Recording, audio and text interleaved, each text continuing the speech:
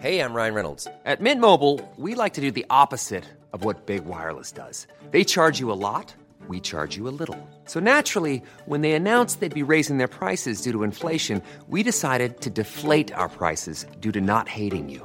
That's right. We're cutting the price of Mint Unlimited from $30 a month to just $15 a month. Give it a try at mintmobile.com/switch. $45 up front for 3 months plus taxes and fees. Promo rate for new customers for limited time. Unlimited more than 40 gigabytes per month. Slows full terms at mintmobile.com. I'm Sandra, and I'm just the professional your small business was looking for. But you didn't hire me because you didn't use LinkedIn Jobs. LinkedIn has professionals you can't find anywhere else, including those who aren't actively looking for a new job, but might be open to the perfect role, like me. In a given month, over 70% of LinkedIn users don't visit other leading job sites. So if you're not looking on LinkedIn, you'll miss out on great candidates like Sandra. Start hiring professionals like a professional. Post your free job on linkedin.com/people today. Everyone knows therapy is great for solving problems, but getting therapy has its own problems too, like finding the right therapist, fitting into their schedule, and of course, the cost. Well, BetterHelp can solve those problems. It's totally online and built around your schedule. It's surprisingly affordable too. Connect with a credentialed therapist by phone, video, or online chat, all from the comfort of your home. Visit BetterHelp.com to learn more and save 10% on your first month. That's BetterHelp, H-E-L-P. Hey everyone, Michael Anthony here. Van Halen, Chickenfoot, Sammy in the Circle. But anyway, you're listening to the only podcast that is dedicated to breaking down the entire Van Halen catalog one track at a time. And the podcast will rock. Ow! Hello, baby!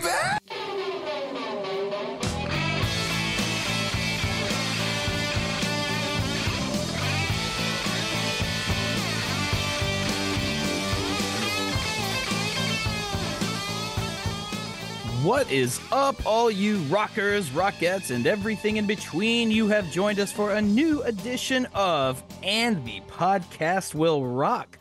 Welcome back, everybody. It's been a week. It's been a week so far, and I know it's only that I won't give away what day it is in the recording, but let's just say it's early and it's already been a week, so I'll just leave it at that. If it's your first time joining us on the show, let me tell you what we do. We are the podcast that dives into the catalog and discography of one of the greatest rock and roll bands of all time, Van Halen, and we do it one track at a time. I am your co-host, Mark Kamier. With me, as always, Corey Morissette. Corey, are you staying thawed out over there? No, it is very, very cold, and therefore I'm having all sorts of technical issues because internet doesn't want to work, vehicles don't want to start, skin freezes almost instantly, so I'm holding on by a thread.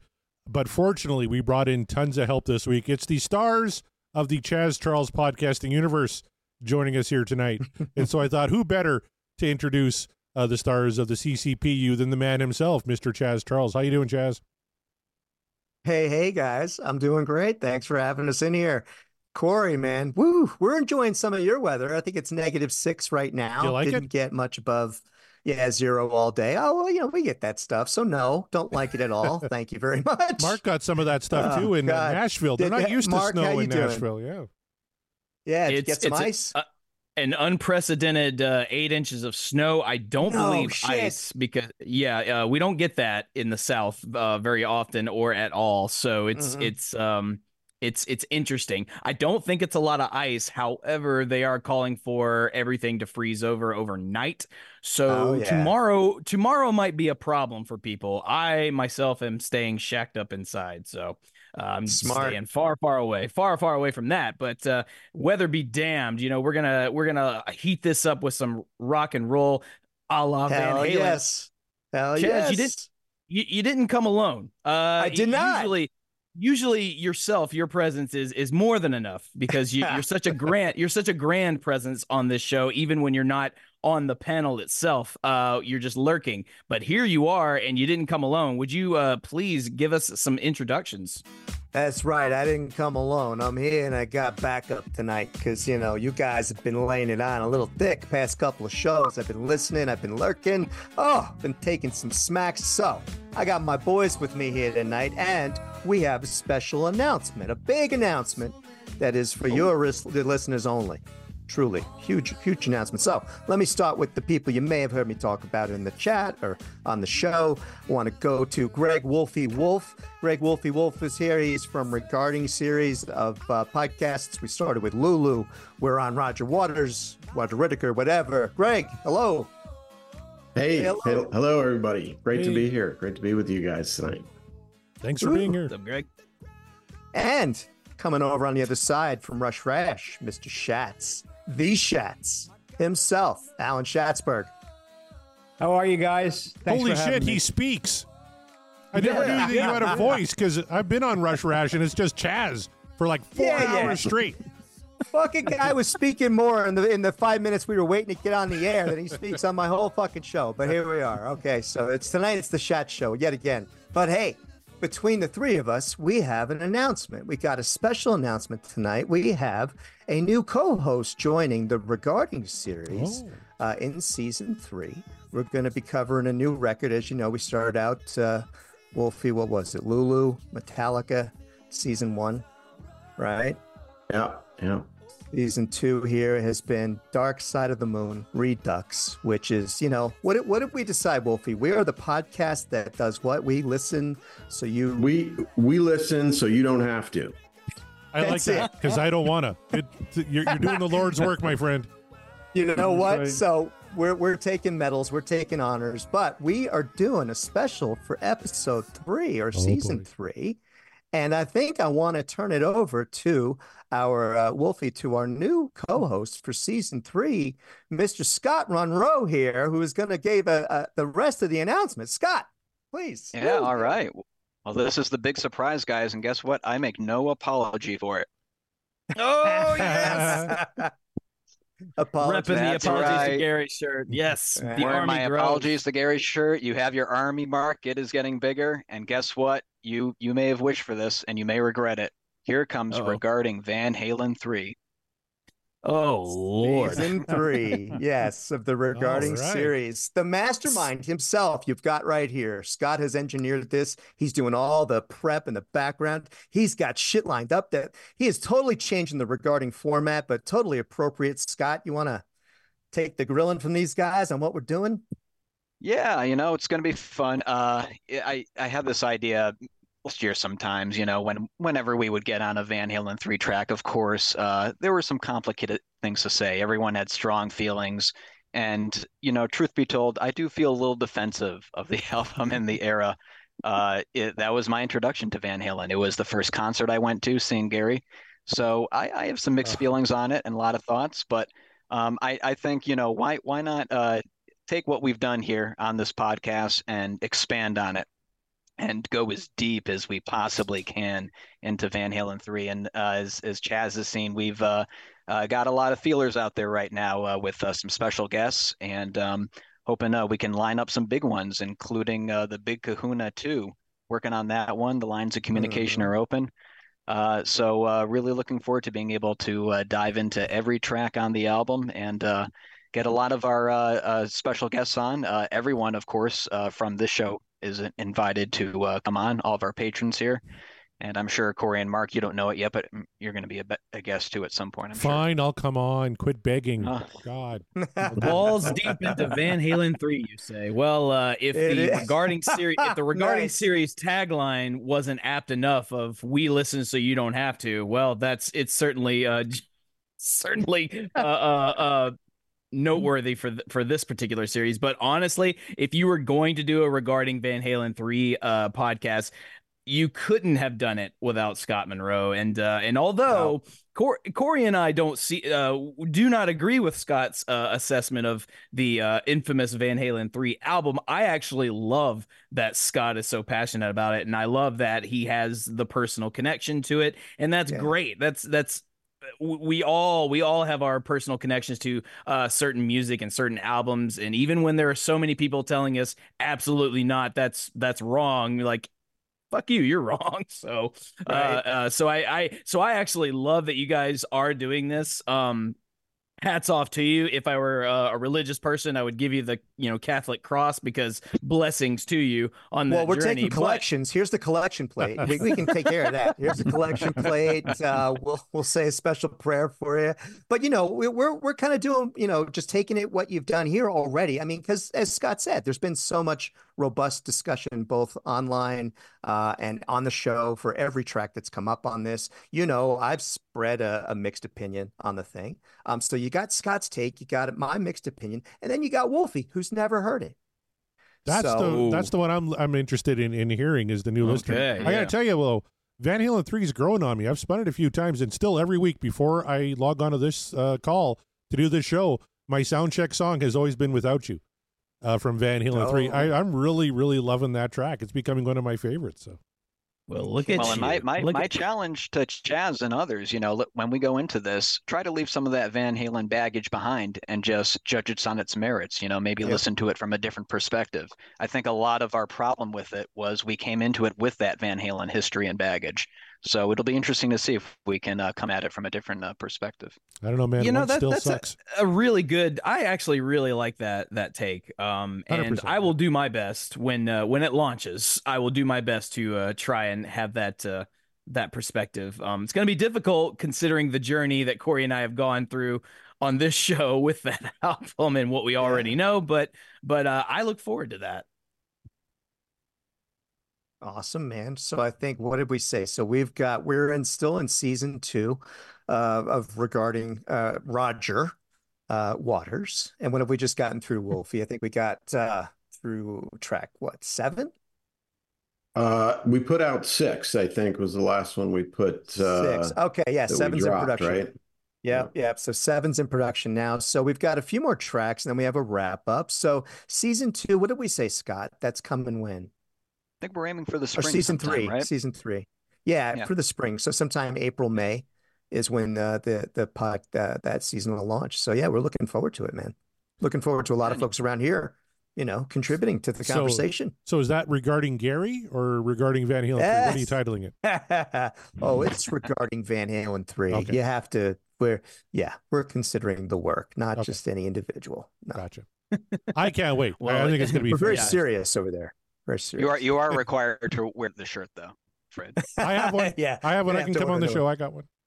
There you go. So, looking forward to that, and happy to have you all on the show to talk about some Van Halen. Hey, who knows? You might get a jump start because we do still have on the wheel a single track left from Van Halen 3. So, but before we get into all of that, hey, Corey, what's going on in the Van Halen news? Well, I tell you, we got a couple of different articles this week. Van Halen News Desk, of course, www.vhnd.com. Great interview here and story by our good friend Eric Senich, behind the scenes with Dave Lee Roth and Eddie Van Halen. We talked about that last week. I bring it up again because we mentioned Darren Paltrowitz. Darren Paltrowitz scheduled to be on our show here, Mark, coming up at the end of January. So we're going to get Darren back on here, hopefully spin a DLR cut, and talk about his new book, which is just flying off the shelves. Everyone's talking about it. Absolutely a great book there. So go and check out that article again. There's also a great little story here. Eddie Van Halen taught me how to fly. It's about a young woman. It's a really lengthy article. Debbie Pinkney, who talks about her love of Van Halen and her journey through Van Halen. She got some great pictures here. That was her room way back in the day, which I'm really jealous of. I wish my wife would let me do this in my bedroom, but she won't. Although I do have some Eddie Van Halen pictures in the background of my shot now. Just great stuff. There's a current picture of Debbie in her wall that I'm in the great OU812 T-shirt. So you can check out that story on there. I love hearing about Van Halen fans and their kind of journey with the band. So I really enjoyed that read. And then, of course, the big piece of news, everyone on our Discord's been talking about it. Joe Satriani is going to have a special amp built to replicate Eddie Van Halen's sound. He talked about how not only is Eddie a genius, but, to try and kind of recreate that feel, he's getting some special amps made because, and he really goes in depth about, what he learned after doing the Howard Stern show and all the comments he got about how he performed some of that material. So he's getting some special gear made up to try and replicate the sound. And little tidbits at the end where he talks about the set they're building. He really wants the Van Halen stuff to pop. Then he says, then we're doing Montrose, we're doing Sammy Hagar solo stuff, we're doing Satriani stuff, we're doing Chickenfoot. It's a really fun set list. So they're already kind of working on the set list, going through rehearsals. He's going to get these amps. He's going to do the best job he can, and I can't wait. I'm going to see him in July in Toronto, Ontario, a summer night out on Lake Ontario. It's going to be absolutely fantastic. So you can check out that interview as well, written up by Eric Senich on the Van Halen News Desk. Hell yeah. Man. My brain's trying to process Satriani with the classic Eddie's sound. I think they can do it. It's not, I mean, we talk about on the show all the time, Eddie is often imitated, never duplicated. And I think they know that going into it, but they're going to try, they're going to at least try and give you the audience member, the sort of sonic, visualization, for lack of a better word, of what you might have, if you never experienced Van Halen live, this guy, then we give you the best experience that we can given the circumstances of it all. So, and Satriani's a damn good guitar player, so I think we're in good hands for that tour, man. Anybody planning on going to see this tour, you absolutely should find a way. I know I will be, and hopefully not just cry tears of joy, but we'll see what happens. I make no such promises. All right. No, I'm happy they're doing it, man. Seriously. Yeah, it's great. I don't think Mark in the interview there, he mentions again his performance of Mean Street on the Stern show. So I think he recognizes that kind of gave maybe the wrong impression to some people, and he's letting us know, don't worry, guys, it's going to be better. Good call, Scott. Don't worry, I'm Joe Satriani. Yeah, don't worry. He's doing it out of spite. He's just like, oh, you're going to talk shit about me online, are you? Oh yeah, I'll show you. He talks a lot about the harmonics, and he said if you don't have the right rig, he's hitting those harmonics, but you're not hearing them like you would when Eddie played them, right? So that's why he's going to try and recreate that sound. I know a lot of people are like, oh, you don't have to try and do an Eddie Van Halen impression, be Joe Satriani. That's cool. I don't think he's gone that far yet. He's just trying to say, I'm just trying to harmonically kind of get that same kind of punch that Eddie did, because maybe he was hitting those notes on Main Street. They just didn't quite come through. He wants to stand in front of that amp and feel the hair raise up off his arm. Yep. That's what he's going for. I don't think just a new amp is going to he's going to be able to achieve Eddie's sound and feel and finesse and nuance. There's a lot more to it. I could sit behind Neil Peart's drum kit. I'm not going to sound like Neil. So you're not one of those drummers auditioning. Are you bothering Geddy Lee right now to be the drummer for the new Rush, Schatz? Is that you that he's talking about? No, okay. I want to let them have a peaceful retirement or do whatever it is they want to do. Exactly. But do what you want to do. Yeah, he definitely is not for anybody sitting in that chair. No, he's not for anything called Rush like that anymore. No. That's right. Fair enough. All right. Well, if that's the news, what do you say we go over to last week's episode and poll? Yeah. Yes, sir. So last week we covered a very popular, and I do mean popular in the terms pop, Van Halen song, because we discussed "Dance the Night Away" from Van Halen 2, a song Corey and myself are very keen on. To me, it's one of their classic tunes. Just good feeling rock and roll song, and apparently most of the audience felt the same way, because we got a whopping 91.6% the dream is made, what dreams are made of, versus an 8.4 the dream is over. And this voting went pretty much how I expected to, because I don't think we've come across anything from Van Halen 1 or 2 that wasn't below 90%. Now I don't have the chart in front of me, so I can't speak on that. Corey, I'm sure you can. Well, here it is. Yeah. But currently, but there's not a lot of downvoting. No, the right now the top song on Van Halen 2 is DOA, 96.2%. Then Bottoms Up, 94.4, tied with Light Up the Sky, and then Women in Love, and then Dance the Night Away comes in at number 6, 91.6. And then you get Beautiful Girls, You're No Good, and Out of Love Again, being the low one on Van Halen 2 so far at only 80%. Oh, wow. Okay, so I stand corrected. So there is an 80%. There are some Roth era tunes you guys aren't so keen on. Huh, I see. All right. Corey, I sent you the link to the updated Chazalytics. Have you updated it? Yeah. You got to let me know when you update the Chazalytics. Oh, sorry. Well, I sent it through that Discord thing, whatever. There. Oh, I don't read that. No worries. Okay. Looking at spreadsheets. He sees the word Chaz and he's just like, I'll get to it at some point. Yeah, I'm gonna listen to this guy ranting. Oh no, not the tableau, the flourish, the story. Oh, okay. Chaz is as if you guys don't recall, he is our resident chart man in our graphs and charts. Chaz's charts, and they're all pretty actually Chazalytics, very fascinating stuff, and a lot of patience must go into it. Patience I don't have, so we have Chaz to do it, so that we don't have to. Yeah, but the stories are self-evident. Yes, Dave is still up there, all over the place. Nevertheless, it's David Lee. It's an early Roth era tune, so not a lot of downvoting happening, and I'm very happy to see that at 91%, almost 92% of people voted yes on that. So let's go into the tweets and see what people are saying about Dance the Night Away. I have a feeling a lot of people are saying a lot. And we're going to start with our old friend Heath McCoy. Heath McCoy says, "This one's so good, it's almost a no-brainer. Van Halen's mastery of a pop hook was always one of their great strengths, Dave and Sammy eras, and this is one of their great pop hooks. One of the greatest showcases of their incredible harmonies, too. The whole band is cooking." Yeah, absolutely. I mean, so I'm actually kind of surprised because sometimes Heath comes in with these hot takes on particular Van Halen songs about whether he wants to upvote or downvote. So I'm kind of surprised the poppiness of Dance the Night Away works for him. So good on you there, bro. All right, moving on. Let's see. Rava Flav, our friend Rava Flav says, "Pretty ballsy for the band to go back to their backyard party formula for their second album, and it works beautifully. Talk about Dave's wheelhouse. Harmonies too. However, Out of Love Again only got 80%. Is this when the poll was loaded with David Lee Roth haters? No, Rava. I don't believe there are Roth haters except for, me when we're talking about him re-recording songs now. I absolutely hate that. I can't stand it. I'm with you.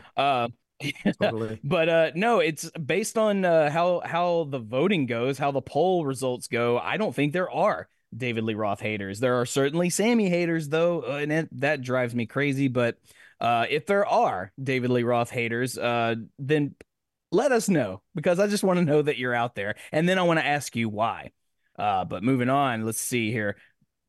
I lost my list there. Nope, we'll get it back. Brad Gould says, "Light, fun, and the harmonies. Hashtag what dreams are made of." So it keeps it nice and simple there. Greg Zito says, "This track hits the sweet spot with some of the best harmonies in the entire catalog. No arguments." Davey Lee Smith says, "Absolutely love it. Just pure catchy pop rock perfection. Nothing more, nothing less. What dreams are made of." Yes. And Jeff Brewer says, "Not my personal favorite, but this song should beat Little Guitars. It's a crime that it's not above 97%. The bulk of my rant is on Discord. I'll go get to that here in just a second. I knew this wasn't going to crack 97%. I probably agree with you that it should have, but I mean, I didn't expect that to. So that's wishful thinking on your part, my dude. Let's see here, and I think that will do it for the tweets. Oh wait, maybe one more there. Yes, that's the tweet. So now we go over to Discord. By the way, you guys, we had a lot of tweets on this one, but if you want your tweet guaranteed read on the show, join the Discord like these people I'm about to read from our Discord here. And I know you're on the show already, Scott, so I could just throw it to you, but I'm not going to do that. I'm going to actually read out. I pay you to do that, Mark. You do it. You do. You literally do. So I'm going to do it. So, Scott the Silver Surfer Monroe says, "Good enough." Nope, not good enough. I'm sorry. Here we go.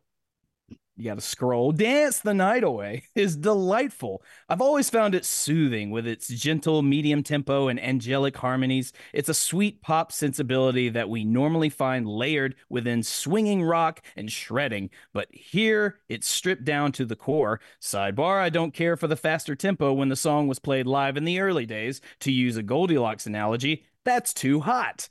The tempo of the studio version is just right.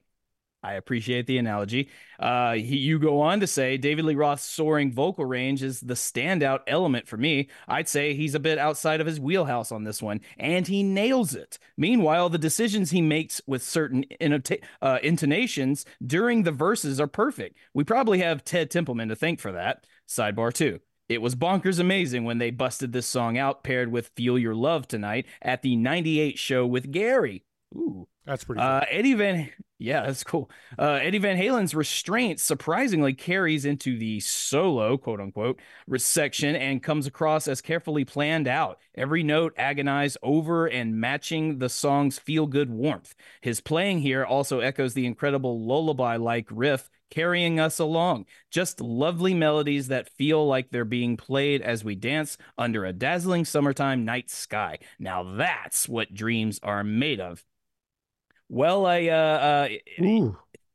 I don't know if you can add anything to that because that's very beautifully said, Scott, as you are a little wordy. One to do. Yeah. I mean, crowd goes nuts. That was great. It was great.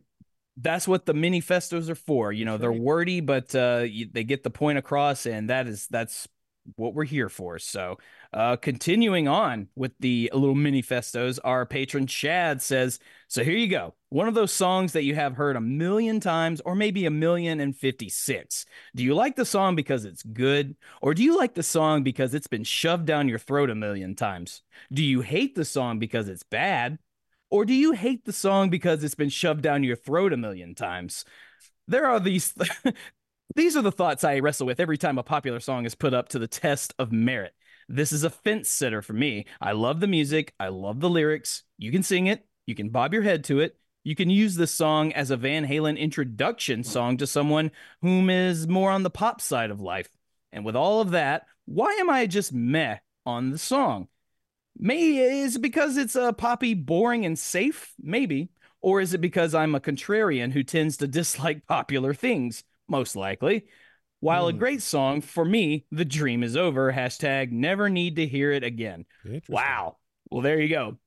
But see, this right here, Chad gives us a very perfect example of, because for most of the time when we get people talking about why they voted the way they do, it's usually we get wordy little manifestos on that based on people voting upwards. We rarely get wordy manifestos from people who don't like the song, with the exception of maybe Scott. I don't even know if you really downvote anything. Do you? I downvoted once. Which one? Once. Oh, once. Literally once. And you're going to do a Van Halen 3 show. Literally. Oh, that's going to be interesting. I know. Yeah. So, and even then, and you probably, and I can't remember off the top of my head, I'm sorry, but you probably had a lot to say as to the why. And we love that. I didn't. I just wrote once blows. That is, you know what? That's correct. You did. Yes, what you did. more do you need to say? That's it. Honestly, that's it. That's for that song in particular. So, by the way, have fun with this new venture you're about to embark on with Van Halen 3. But no, all that to say, thank you, Chad, for that. And I love the questions that you're posing. Do I agree with it? Not necessarily. However, I like that you're asking the questions and you give us an honest reason as to why you downvoted. So thank you. We appreciate that. And we appreciate you. Moving on, Scott Everett, another Scott in our arsenal, because we've got a few. Dance the Night Away is great. It's the epitome of what sets Van Halen apart from everyone else. A rocking tune that you can dance to. The harmonies are pure magic. I hate this argument that something isn't good anymore because it's popular. This is some of the same nonsense that people that downvoted Jump gave. It's popular for a reason. People like it. Fans that love this band almost virtue signal that we are too good for the hits. If you really like Van Halen and you only love the deep cuts, or can you can, if you really like Van Halen, can you only love the deep cuts? The Van Halen hits were hits because they were and are great. So So there we go. We got Scott kind of echoing some of my sentiments in the sense of like, I feel people downvote certain songs just because they're so popular and it's so obvious. But then again, Chad brings up the point of, do we actually like the song, or is it because it's so popular and it's been shoved down our throats that we say, yes, acceptable. We've accepted it. Maybe that's up to the listener to decide. But it's interesting little thought-provoking manifestos I'm enjoying. And Kevin Brown says he agrees with Scott Everett. He says, I have a guy who listens to my Tom Petty podcast and quite often comments, I like it, but it's overplayed. Whether or not something is popular or played a lot has zero today with whether it's a good song. It wasn't popular or overplayed when it was written and recorded, so just judge it based on that. And then he goes on to basically call you out, Chaz, and I'll read it because, he pays for it. He says, Chaz, are you downvoting only because you've heard it so many times or because it doesn't stack up to other Van Halen tunes? For me, it's always been a throwaway pop song. It's nowhere near the top of my Van Halen ladder, but I would never turn it off when it comes on. And if it does, I'm always going to sing along with it. Hard agree with Scott Monroe. 2.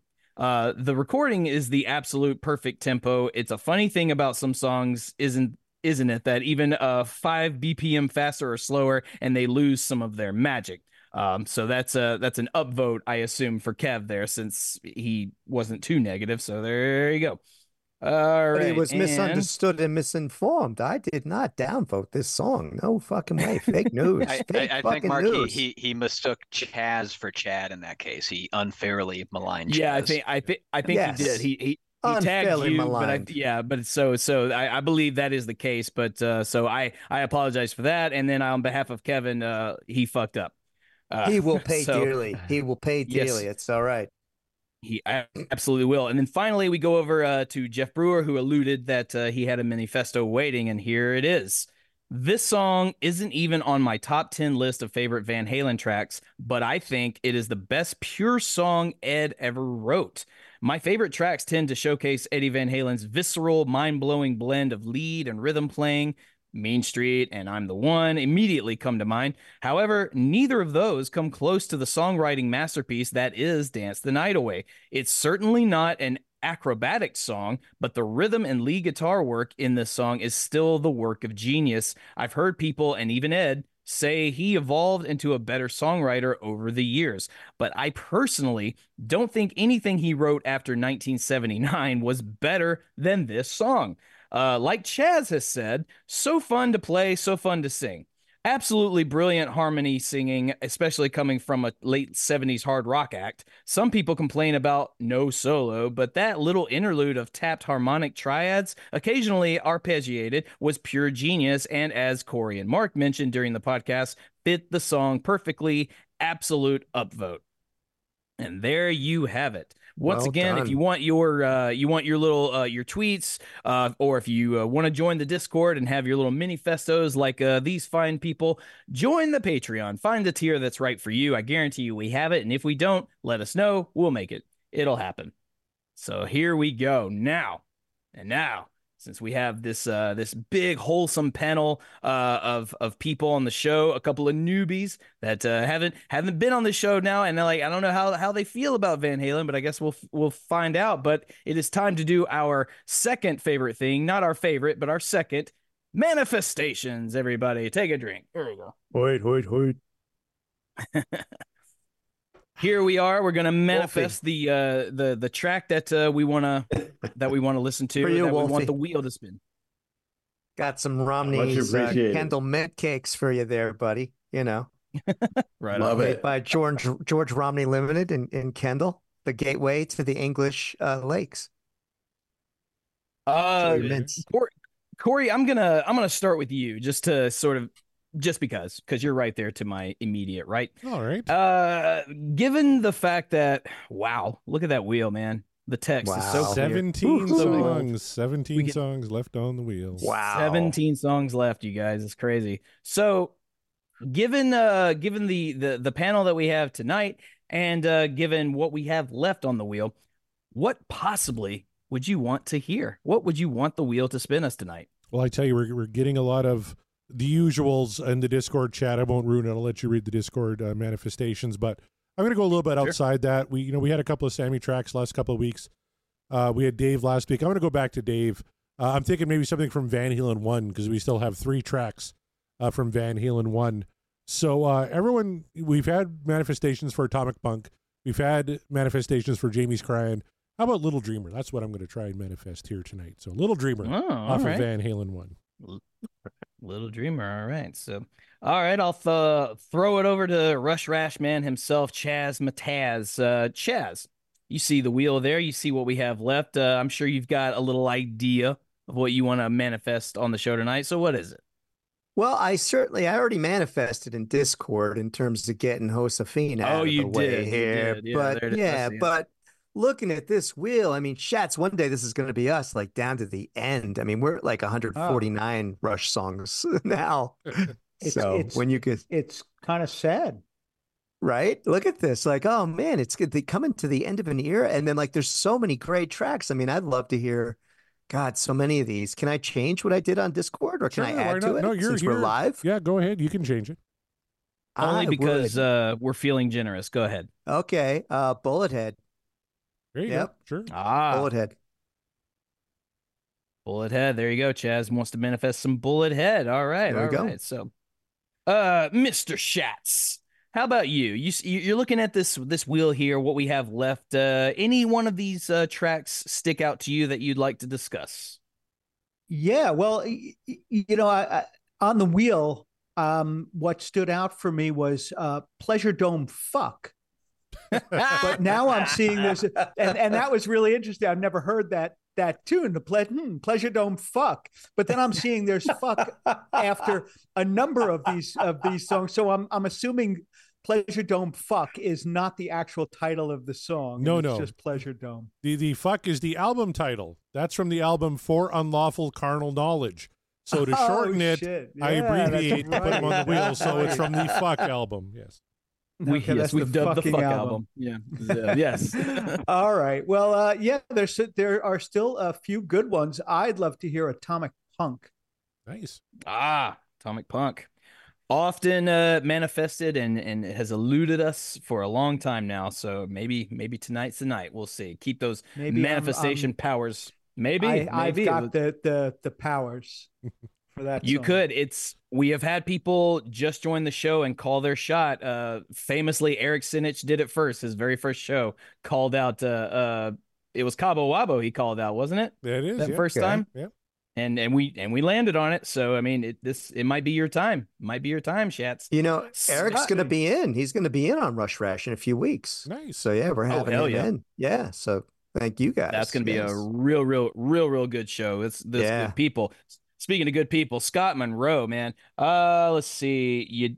You did. Oh, do you want me to read out what you have on the Discord? Hell yeah, I'm sticking with Josefina. Josefina, that's right. He's riding this train straight to hell. He's on the Titanic and it's going down. But he's trying to manifest the final track for Van Halen 3. He's getting it. He's getting it in now because he's getting prepared. He's preparing for the new venture. So Josefina, there it is. God help us. And Mr. Wolfie, sir, how about you? Anything on the wheel stick out to you that you want to talk about? Well, so I'm not coming into this as a giant Van Halen guy, and my musical background is, in some different areas, but certainly appreciate Eddie and the band. And I tend to lean, unlike a lot of your audience, more towards Sammy. And I like my man. Dope. I like that. I like the Sammy stuff, and Cabo Wabo's one of my favorite tunes that he does. And so very good. I am gonna manifest When It's Love. All right. When It's Love. Oh, very good choice. Very good choice. There it is. Also, yeah, that's right. That one also has eluded us. That one, which really baffles me, but there it is. So good call. So, And then before I do my manifestation, I'll go over to our Discord. And again, if you join our Patreon, you get to be on the Discord and you get to manifest, and we say it out loud.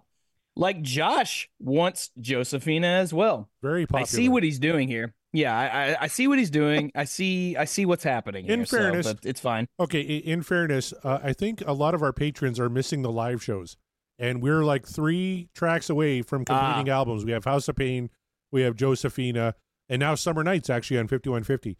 We'll finish off that one. So if we spin one to finish off an album, then we can do our ranking live show. So I know folks like Tom are just kind of looking forward to the live show again, I think. Oh, for sure. Yeah, you got to get So- Van Halen 3. You got to get that done before we hit our season 3. You got to good have point. that panel discussion. We have until the spring to keep- get that done, yeah. We keep joking that we keep joking that the wheel is gonna throw us a curveball, and that will be like the last one that we spin. last one. Yep. It's some sort of poetic injustice. I don't know. We'll Hey, find we're out. trying to help that along here. Let me know if maybe a little envelope or something could help I that know, along. I'm not I know. saying nothing, but A little anything could help envelope. that along, get that done, by a certain Don't you time. try and Find destroy the the- integrity of my show, Chaz. Find the votes. Integrity. Find the votes for that song, would you please? Come on. Find All it. right. Well, I didn't say that. I didn't say that. Who used his godlike powers to spin away from well, it was Van Halen 1 track. Jamie's Crying actually came up when we had the Bogus Otis Boys back on. That's We had to, and again, we've only used the mulligan a couple of times. We haven't been proud of it, but it was necessary. But anyway, Jeff Brewer wants Somebody Get Me a Doctor. Yes. That one's also Okay. been often manifested and alluded. Chaz's original Josephina. So he's trying to get it over, trying to rip the Band-Aid off. Michael Triplett wants House of Pain. He's ready to get that done so we can do a live show on 1984. So, and then Tom Armbruster wants House of Pain as well because he absolutely wants to get down on that live show. And then of course Josephina by Scott Monroe. So there it is, man. Like they're trying. These fellas are trying real hard to have us put an end to one of these albums that we're so close to. For me, though, I think House of Pain's the way to go. I think I want to listen to House of Pain. I think it's time, and I think it's time to talk about 1984 via live. So there it is, with all my manifestation powers going towards a House of Pain. All right, we've got all of our manifestations in. We got them locked. Corey, let's see. We've got 6 people on the panel. How many lurkers we got? Currently, I believe we have 4, so I'll shuffle this thing 10 times. 10 times. 7, 8, Give it a 9, 10. There we 10 go. prime. Wolfie, you're running the odds, Wolfie. We got a line on this one or what? Oh, I'm sorry. You're the data man, Chaz. All right, get ready for Big Bad Will. That's what, or Big Bad Bill. That's what I'm. Big Bad Bill. That's what I'm gonna, predict is gonna happen. But let's. Sammy's been warming up in the back. Let's see what we come up with here. Do it, Sammy.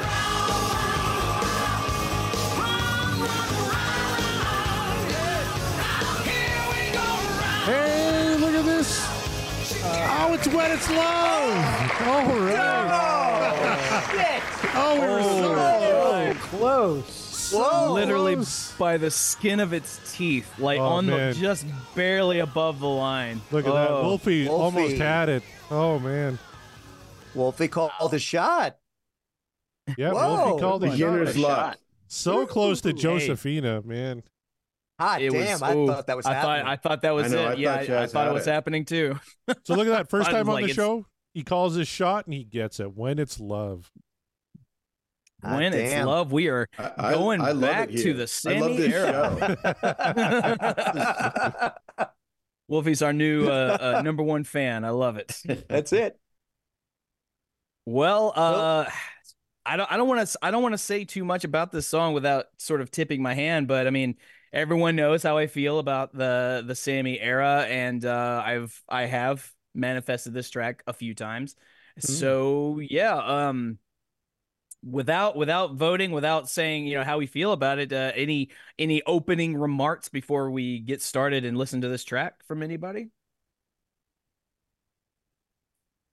Cool. Well then. Well, I will keep an open mind. I was letting somebody else go first. No, it's fine. It's fine. No, receipt. hey, maybe it's best. Maybe it's best we just sort of let it play out a little bit and see where we're at. But this one, I will just say, this is one of those, at least for me, a good example of really listening to what Sammy can do, and that's what I'll say.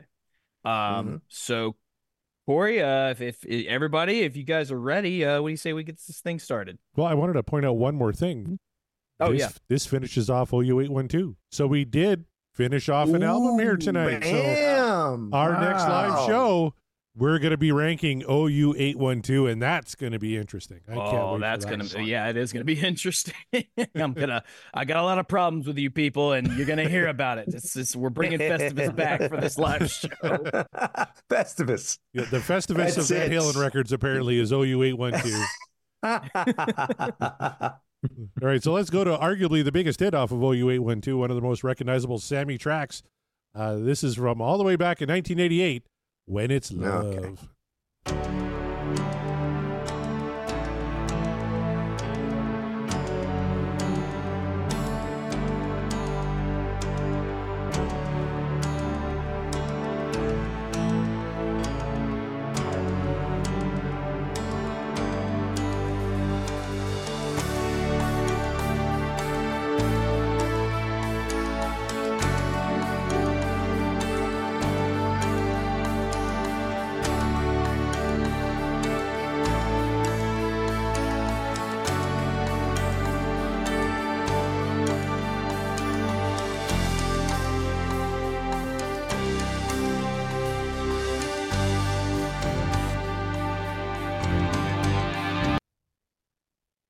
So right away, I already know the voting is going to go a particular way anyway, because not only is this a Sammy era tune, but we're going to start off with the very thing that apparently the Sammy haters just can't stand about this era of Van Halen, and it's the synth and the keys. They just can't stand it. They hate it. Like, it's just so bad. The synth and the keys. Why would Van Halen do that? It's like, so I don't know. I'm being facetious, but I just had to point that out. No. Asked, now answer, please, because you're right.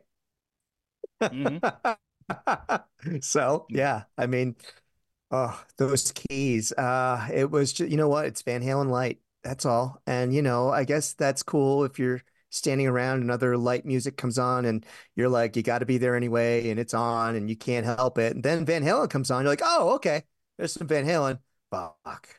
Yeah. I would say though, I mean, the keyboards come in and it is light and it is poppy sounding and it is ballady and all that stuff. But I think Sammy's vocal on the tune is really powerful. The voice, like the way, Eddie's guitar playing. Yeah, he hits really hard when he's ripping out these riffs and leads with guitar. But I feel like Sammy's voice in the tune is just really, really strong, really solid, like not like fluffy, not poppy. It's like powerful, I feel like. Now, Schatz is a drummer. I want to get his opinion because we have a little side stick going on there and some nice cymbal work. What do you think about like side stick on like a power ballad like this and what Alex is doing kind of on the cymbals there?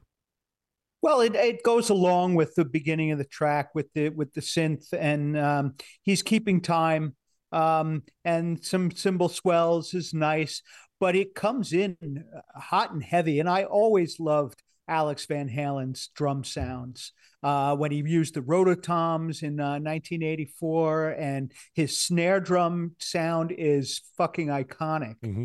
I mean, people die to get his snare drum sound. So when it and the double in, bass shots, I don't the pedals, some double bass work. I don't think I really know him much as a double, like a driving double bass player. But his toms and his snare drum sound is always just right there and in your face.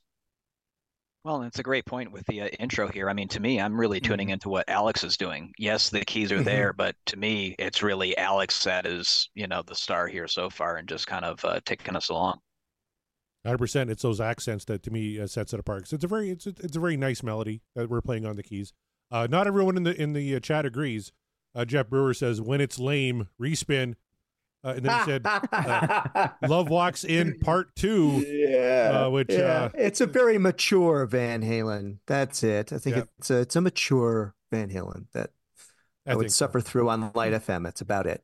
Tom Armbruster says, I'm not a fan of the click in the keyboard.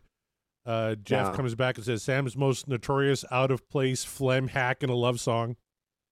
But Scott Everett. You asked about that side sticking. It's disruptive to the keys. I would rather he was not doing that, actually. Yes. Okay. Yeah. I'm usually not a fan of it, but I kind of liked it here. But I'm usually not a fan. I can kind of see your point. I don't know if it's out of place, but I guess we'll cross that bridge when we come to it in about a second. But Scott Everett, the keys are great. Set the tone for a great song, and Bang is about to rock. Damn right. Oh, yeah. So let's get back into it, shall we?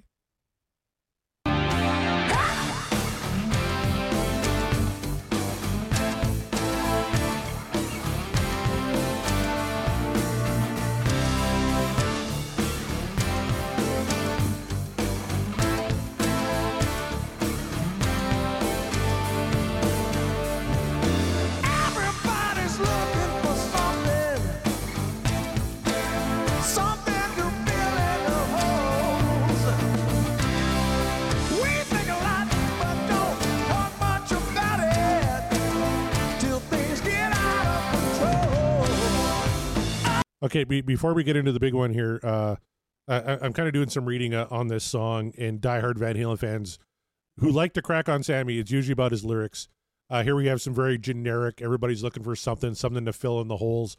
He's not, elevating the form at all lyrically here, but is it working for you guys? I always thought the lyrics kind of worked for what this song is. It's not, one of his bigger think pieces, or if he ever did really a think piece other than the arm wrestling movie song Over the Top. Winter Takes It All, that's what it's called. I love that song. But the lyrics in this one never really bothered me. Did they bother anybody else? No, it absolutely fits. I mean, based on, not to, we're only just sort of in the beginning stages of the song, but we know it. The way it's structured, the way the song is, and like, maybe they consciously went out of their way to make a sort of a pop ballad. If that's the case, then it's an intentional choice to have the lyrics this way. But even if it wasn't intentional, it still fits to me. I've never had a problem with these lyrics. It fits, but to the point I think that Scott made, it's generic. I mean, it's just, there's, and then when it gets into the chorus, it's like, it's just a little cheesy. I don't think this one, lyrically, I don't think it stood the test of time. It is a little too generic. Not that it's a bad thing. Me. I mean, and this was ultimately Van Halen's third biggest hit, behind Jump and Why Can't This Be Love. Jump hit number 1. Why Can't This Be Love hit number 3. This hit number 5 on the Billboard Hot 100. So. Or is it what Lars says? It's stock. It's kind of stock pop Van Halen. It's kind of what it became, right? This was like such a blueprint song. There were a lot of songs that came after that had flavors of this too. I think it's fucking stock. Which part of that is unclear to you? I got you, Chaz. I'm ready for you. Right? Oh, boy. All right. Just going back to the chat here. Oh, yeah. Hold on, though. There was an interesting blend in the mix. So there to me, the way through, especially the verse here, the keys and the guitar are really so tight in the mix that they're kind of blending together. And I really wish the song might have been stronger for me if they had just brought the guitar up a little bit more, honestly, because it's still got a good Van Halen groove feel to it. But like that I can't tell at a certain point what's the synth and where's his guitar in just this mix in my headphones. So I wish the guitar had more punch to it. That's fair. And I think OU812 gets a lot of grief for its mix. As does 5150 to a lesser extent, but OU812 I think is the big offender. So that when everybody heard they were doing remasters of the Sammy era, you're going to do a remix too? And no, we're not getting a remix. We're just getting a remaster. Right. So The shitty mix is going to sound a bit better, but that shitty mix, unfortunately, is still going to be there. For this song, doesn't stick out to me as bad. Tom in the chat says, I don't have any issue with the lyrics. So I agree with him there. Scott Everett says the lyrics work. So good that he's keeping it about love and not cheesing it out with sexual innuendos. And this love song is not about aliens, so good job by Sam. There you go. At least it's not about aliens. There you go. And Tom says, I like Van Halen brand cheese. I think that's kind of what it comes down to, doesn't it? Like, if Van Halen's going to do cheese, at least it's good quality cheese. It's not government cheese. We're talking about that high quality Velveeta shit that you guys have in the States there. American Velveeta's not real cheese. No. This is sold and distributed by Roma Foods. Symbol of quality all over this cheese, huh? That's what we're hearing. All right, Mark's back. Let's keep her rocking.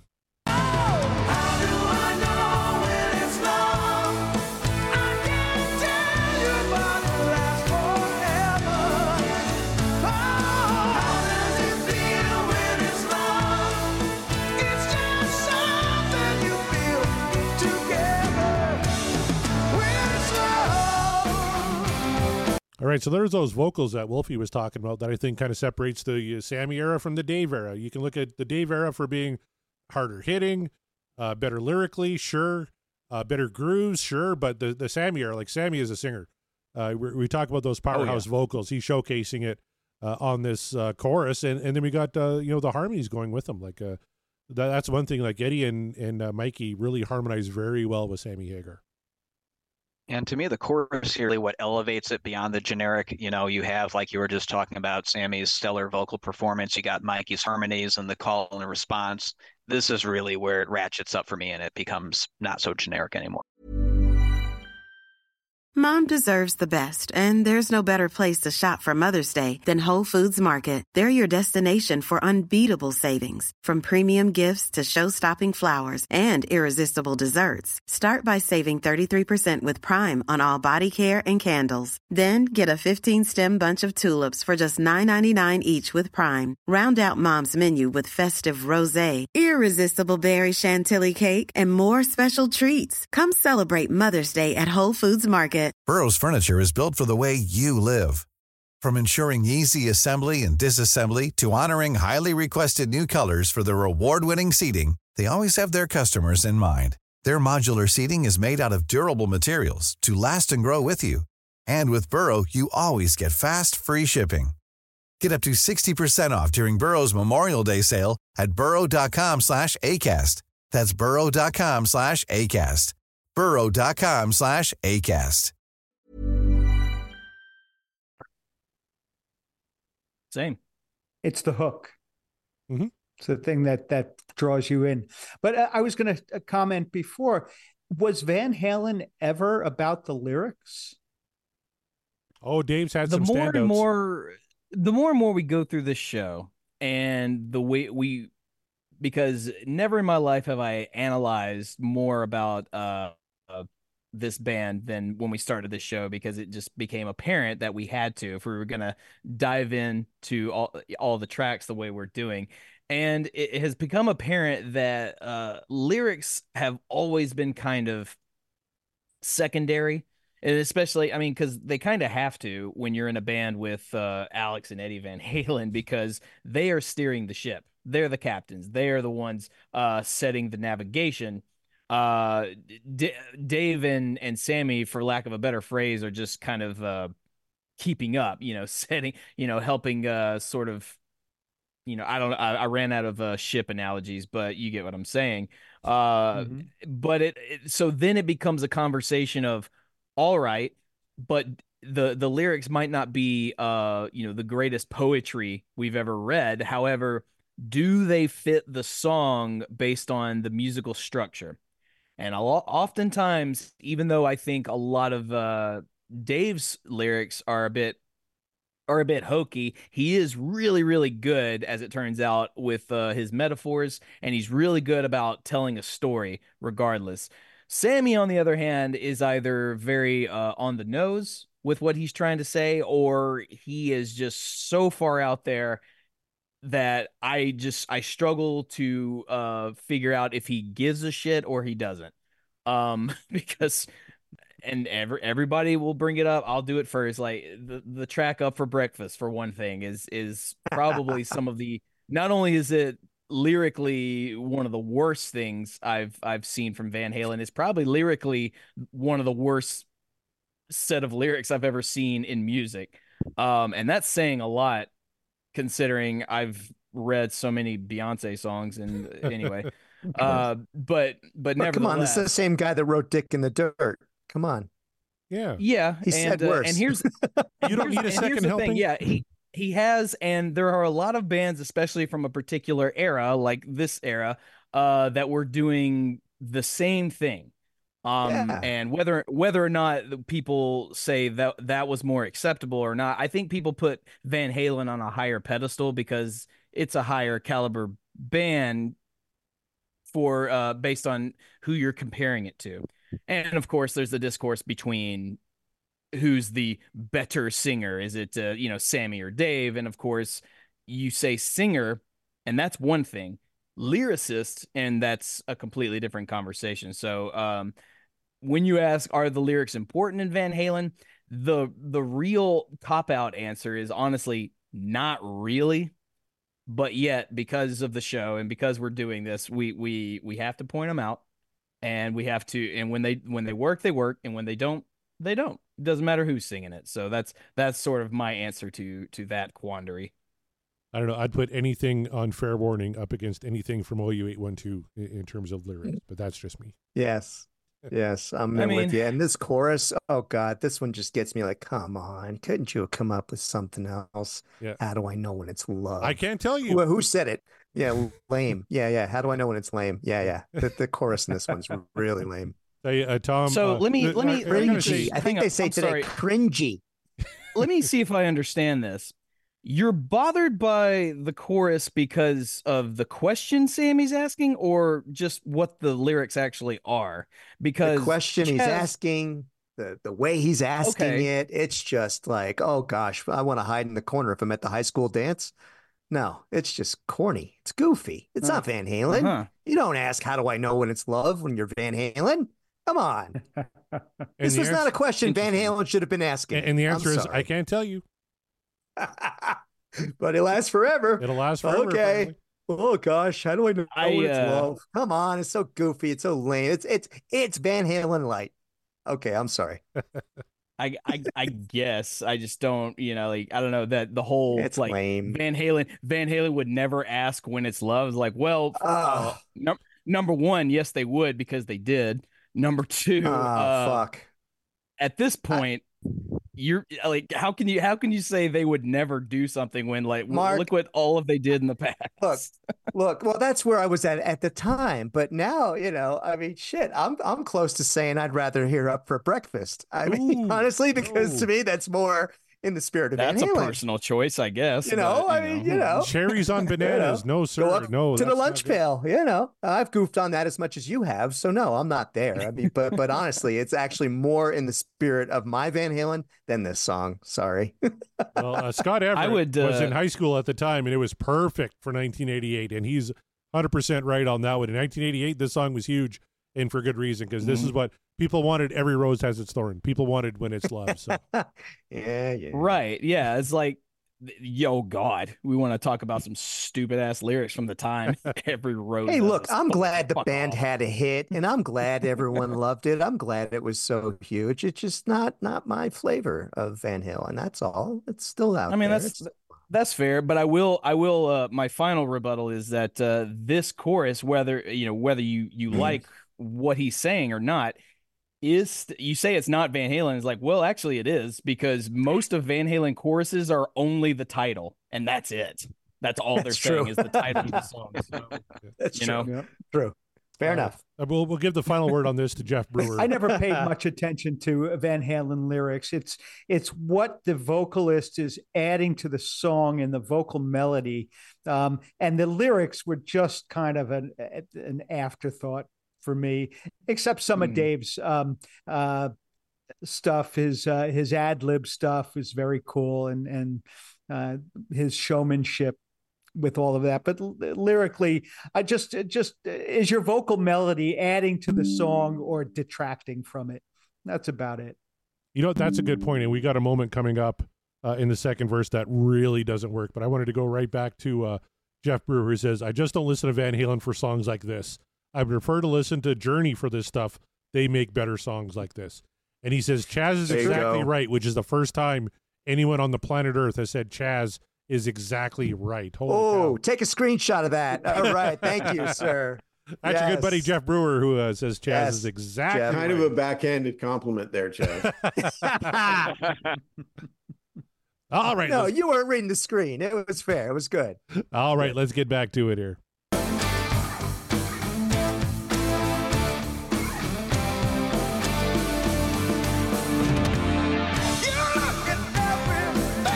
In a crowd, some shining, some keep you guessing, waiting for someone to come into focus, teach you your final love lesson. All right, that line has always bugged the shit out of me. We're going back to Schatz's point about it's never so much about the lyrics, it's how it's delivered. Teach you your final love lesson. That's such a clunky line, and he doesn't deliver it well.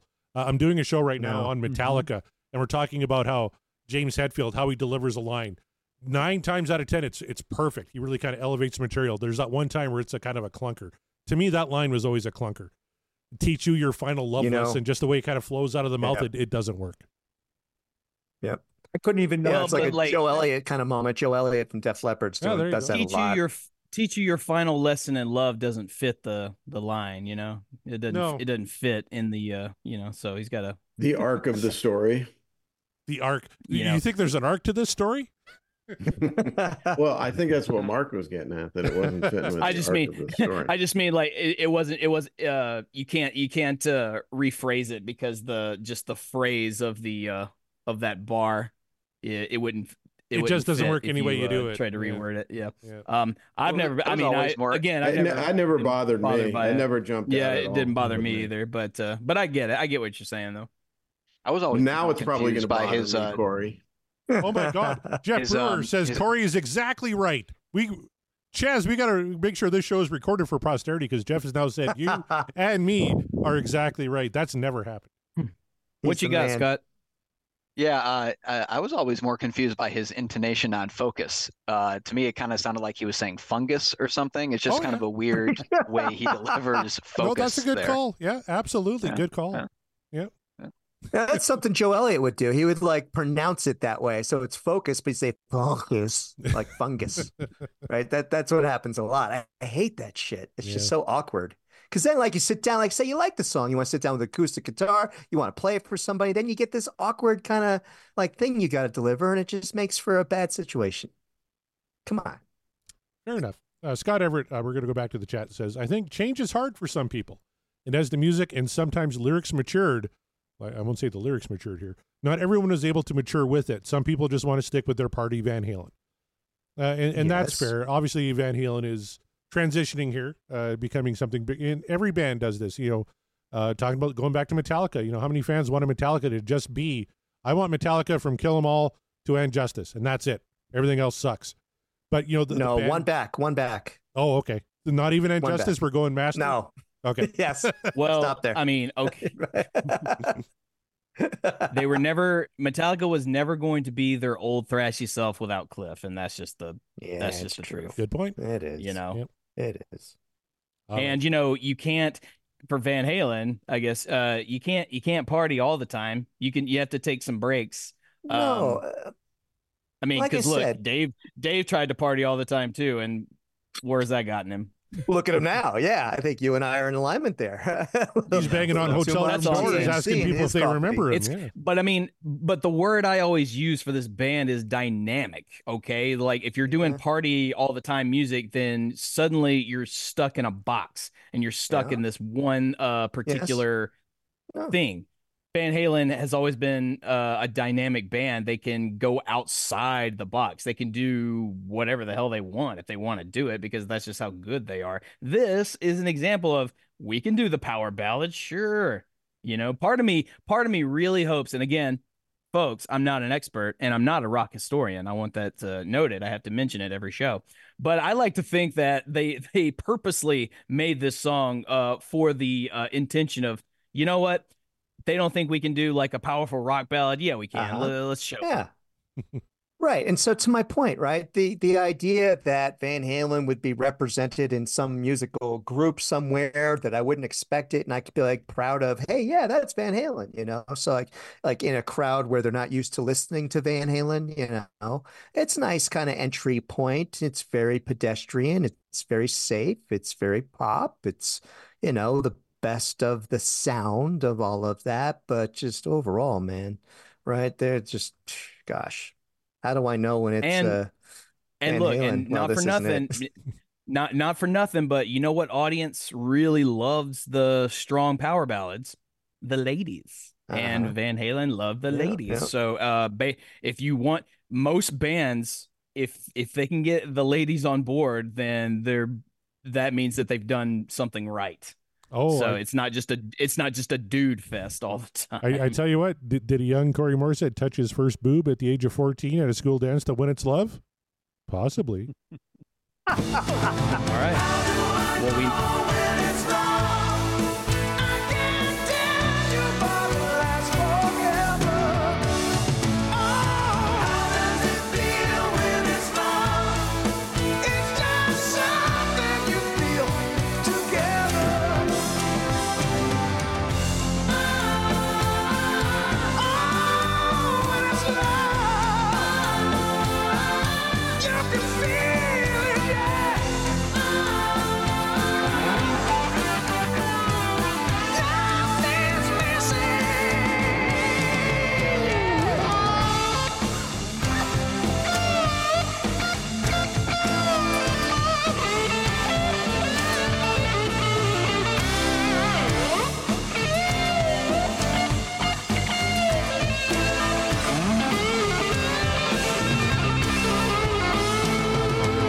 All right, we got a lot to unpack there. We got the bridge leading into the into the guitar solo, and then a guitar solo that's just a little too down in the mix for me. Chaz, let's start with you. What do you think of all that?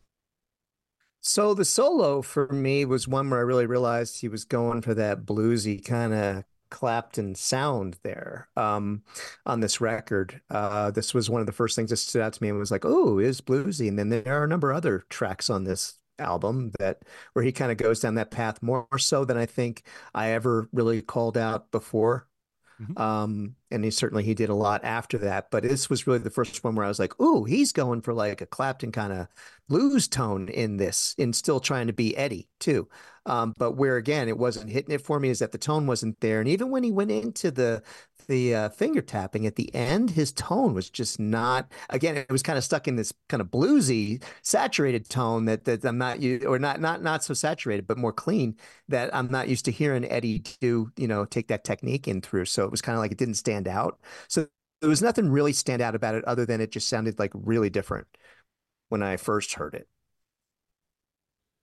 And the fact that he's really, it's a real nod to Clapton, which it kind of separates it to me a little bit too. What do you think, Mark?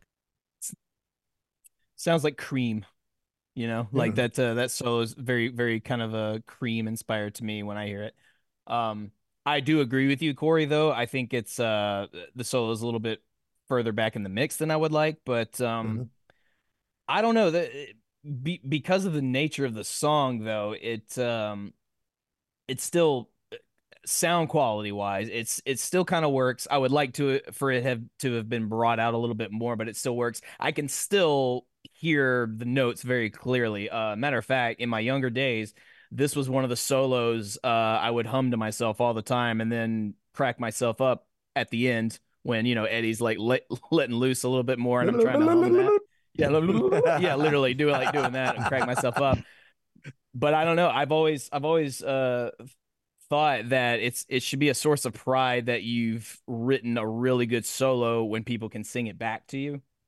And I feel like a lot of people got real familiar with this solo, and that's not easy to do. That's really not easy to do. But it's Eddie Van Halen we're talking about, and he did this stuff all the time.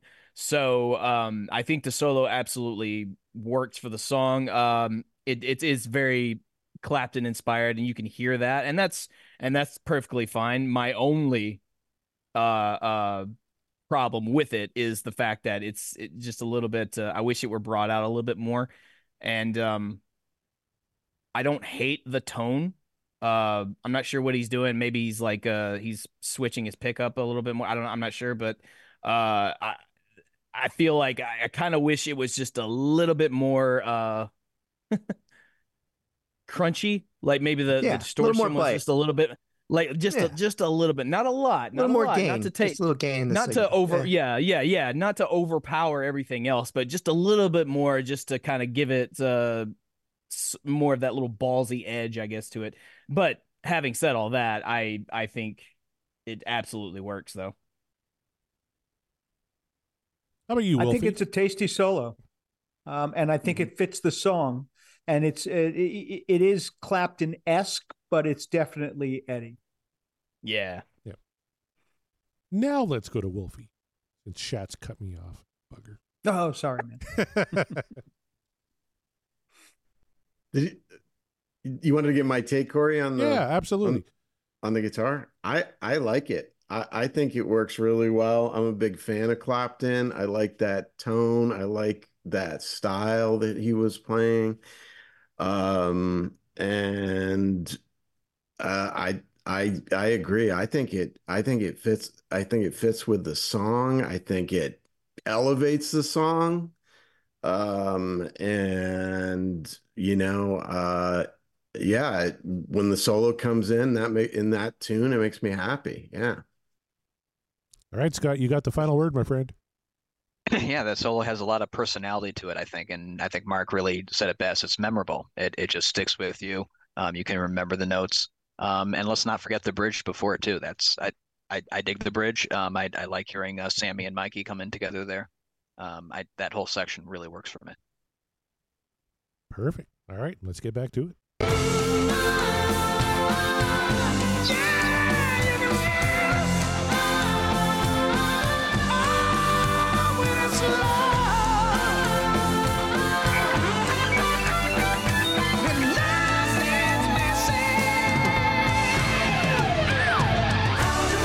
I just got to call out Alex. There you go. That was tasty. That was tasty. And Alex with that great little roll during that section, kind of leading back into the chorus. Gotta give they the sounded like themselves right there. Got to give the drummer some love. I know Schatz is going to back me up on that one, but Alex is doing some really good stuff in that section. Mm-hmm. When I was in my younger days, when I was just sort of developing the vocal ability, I always thought if I can find a way to, if I can just sing half as good as the way Sammy sounds in When It's Love, like especially in this section when he's singing, he's real high in his upper register, and he's just nailing it. I thought, it's like, if I can do that, if I can get up to that, I think I'll have something. Like I'll know in my brain, I was going like, I'll know I'm a talented vocalist if I can do that, if I can get my upper range up to Sammy's level. Let's hear it. Whether or not I ever did is that's a debate I leave for everybody. Oh, come on, else. let's hear it. Give us a When It's Love. Let's go. No, I'm not. Oh. Well, I gotta say, I'm much more comfortable with him going there in a song on your All Fans or whatever. Your my All Fans. That's it. But I'm much more comfortable with Hagar going that place in a song like Dreams. What he just did in this song, like you feel it. I hate that part. That's like my least favorite part of this song. That and Mikey's response to it, way too high for me. And I thought, like, yeah, it makes me uncomfortable, and I don't know why. Get all like, is it are you saying the high singing is uncomfortable for you? In this song in particular, and those lines, okay. Can you feel it? And the way he calls it out that way, the way he sings it, this just has never rubbed me the right way at all. No Are you way. fine with it in a song like Dreams? Passion. It's called Passion, Chad. I can take his passion in Dreams. I can take it when he's really in it, and it's just like you cannot stop it. It's a force of nature. This feels a little forced for the pop sensibility and the radio hit and the big Hollywood machine that, kind of Van Halen and some of the Van Hagar music became. I'm sorry. This was just kind of what started for me. It was like he didn't really need to do that. Like for me, it was a little out of place and it was way too high and just could do without it. All right. That's just me. But I appreciate that he can go that high. I would take it in another place. I think he sounds really good at that upper register in this song, and I think it's powerful when he's that all the way up there, but he's just nailing it too. He's right on the tone and right on the melody, and it's such an impressive range, right, vocally, and that he can maintain that clarity at the very top of that register. I think it's really very strong. That all those points, like I echo. That's like if it'd be one thing if he was doing it and you could hear the strain in his voice and it's like, oh, Sammy, don't do that, man. You're destroying yourself. But like, no. He did it multiple times and he is in it and nailing it. I was gonna say, Chaz, like if you had a problem with high singing, I was like, well, you're going to have a bad time on Rush Rash the more you keep doing it, Finn, because Geddy Lee's voice, very famously, very high. Hey, like, hey, man. Yeah. You know what? We're just like you guys, it's a mixed bag. Rush has different eras, just like Van Halen, the same singer, but 3 distinctive vocal styles, or at least 5, or what do we say, Shat? 7? Have we landed? How many eras of Rush, right? There's so many. 7. Oh, about 7 different chapters. Right? There are over that long a career, right? So, yes, there are some songs that way. And like I said, man, Hagar's got plenty of examples, like When Eagles Fly or that other tune he sings. I mean, he's got examples where he soars with the angels, man, and he's truly brilliant. And I don't take any of that away from him. You guys know that. I've been very fair with Sammy. But this one just feels like they forced a lot in to get a big radio hit. And it worked. Okay. That's all I'll say. And it was successful. Yeah. Fair enough. They were great. Plenty of people love it, and I'm in the minority, but for a reason. Spoiler alert for how this episode ends. I have a quick question for any of you that have seen them perform this song live. So can you feel that note? The feel note is right spot on. And I question, how many takes did that take to get that note perfect? And could he reproduce it live? That's a good question, because actually my point was going to be on the can you feel it? I thought he was straining a little bit and kind of struggling, especially on the feel it part. Yeah, straining to hit that, but the note is spot on. It's not pitchy, it's right on the money. But how many times did it take to get it right? And can, like I said, have any of you seen him perform it live, and can he do it?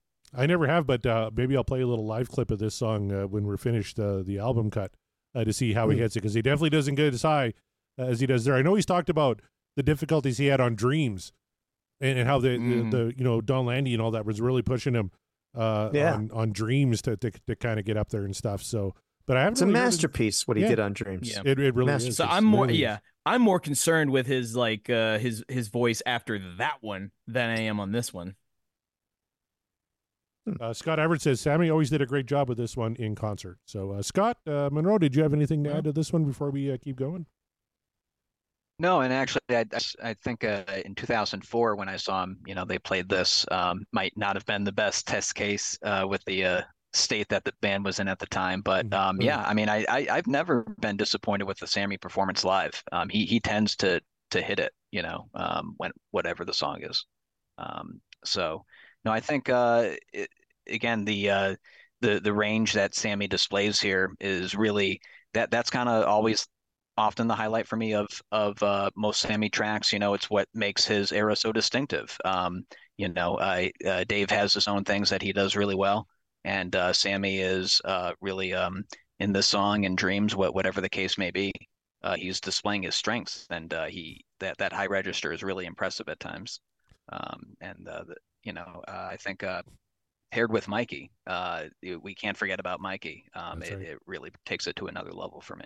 Your bro, Scotty E, in the chat says he saw them every tour with Sammy. He backed out of that in 2004, and I'm sure he won't try it now. I guarantee he probably won't try that note now when he's going out on the best of all probably worlds tour. Especially if he was backing out of it in 04. Sammy went out and he hit it every night. He was out there on the stage and he knew where he was playing and he was a professional, no doubt. You know, Dave had a much different presentation live. Well, that's much different goals. Much different goals. Yeah, Well, difference Sammy, between he- Dave and Sammy. Sammy put out a live album a few years ago with the Wabos, and when he sings "When It's Love," he does a duet with Gary Cherone. He called Gary Cherone out on No stage. shit. Oh Yep. no, really? I gotta hear that. Okay, I'll listen to it. Well, I'm pretty sure I can. I'll find the best live clip I can here, probably from live right here, right now. But before we get to there, we got to finish off the album version here. Let's keep going. Yeah, let's do it.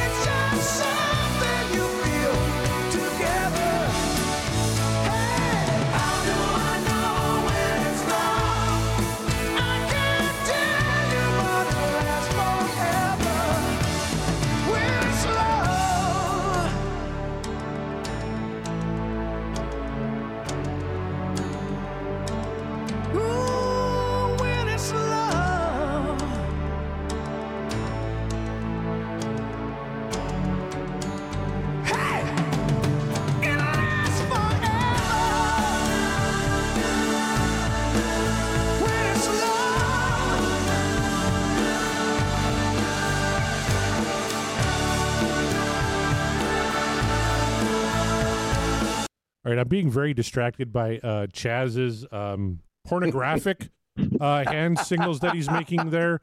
But I really kind of like how they went from just the keyboard melody, and then Alex plays a great little run, and then we kind of get back into the song proper. I really always kind of like that part of the song. Something a little lighter. We're gonna go la la la la la. Fucking Van Halen. No, sorry. The end of the song is really what killed it. Sorry. Tell us how you really feel. It's a call and response, man. They're trying to get the audience involved and like feeling in love. You know, everyone's feeling it. That's the point, feel Chaz. this. It's Yes. called Thanks. passion. Yeah. Yeah. You heartless monster. As Dave would say, use my hand, I won't look. You like Def Leppard? Like Def Leppard made a career out of songs like this. Def Leppard is a totally different experience than what I expect from my Van Halen. You ain't, yeah, and that's for sure. and which era are Def Leppard are we talking about? Oh, let's not get started there. They started I know you love your Euphoria. That's your Two favorite hands record, or right? one hand. That those are the eras. Two. No, but I love parts of one up until, and then so we're giving too much away, but season 4 of the Regarding series is going to be Regarding Slang. Oh, can I be on that show? Just for Brown. I absolutely can. I would co-host that motherfucker with you because I don't. You can't All really right. see it. I met Def Leppard.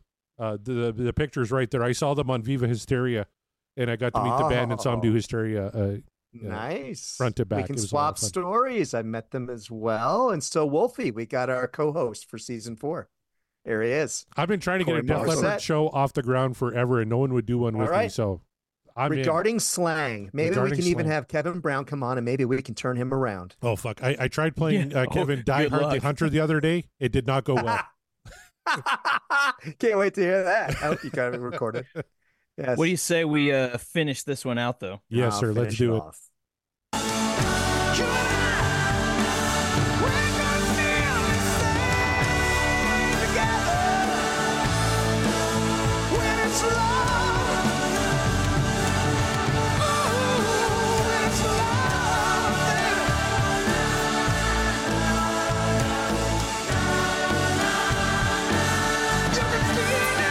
Yeah.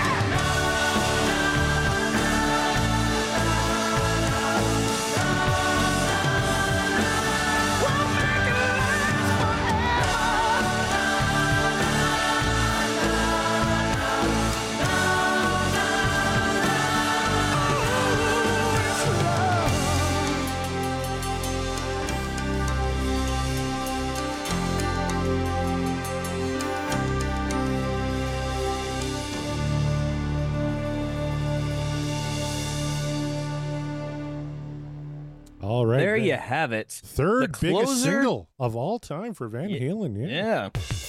The closer for us. How about a little AFU, too? OU812. Now, there you go. Okay, sorry. Oh.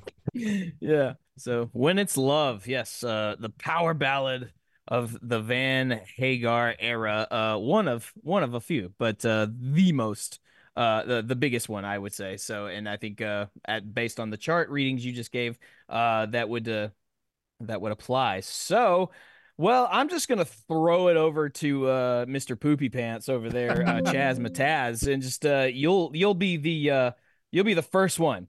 You'll be the first one I ask. Hey, Chaz, When It's Love from OU812, is it what dreams are made of, or is the dream over? What say you?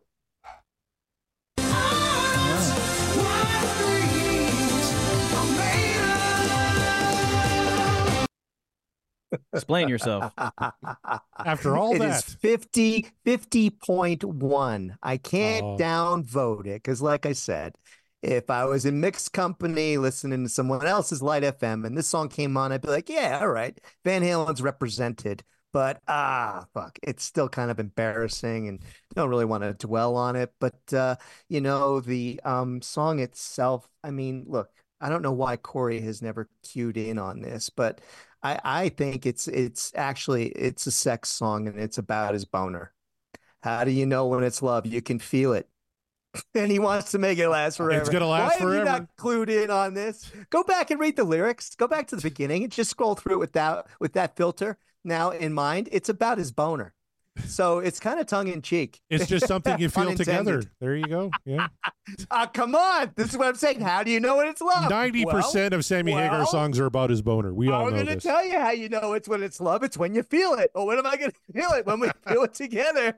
Come on. It's his boner. So, you know what? I still think there's a little tongue in cheek in it. As sincere as they were trying to be, I do think that there was a little bit of a joke in it. So I'm 50.1, guys. So don't go. This isn't like major news. This is barely there. Chaz is using the method I use about Nine Inch Nails songs, where I argue every single one of them is about sex in some way. He's just like that's his Sammy Hagar excuse. So all right, fair enough. Well, there you go. In a surprise move, even for himself, he couldn't downvote it. So there's one to go. So I'm gonna throw it over to Mr. Wolfie, Greg Wolf, man. All right, so you've heard it. You've had some thoughts on it, but now we give your final thoughts. I ask you, is When It's Love what dreams are made of, or is the dream over? I give it the thumbs up.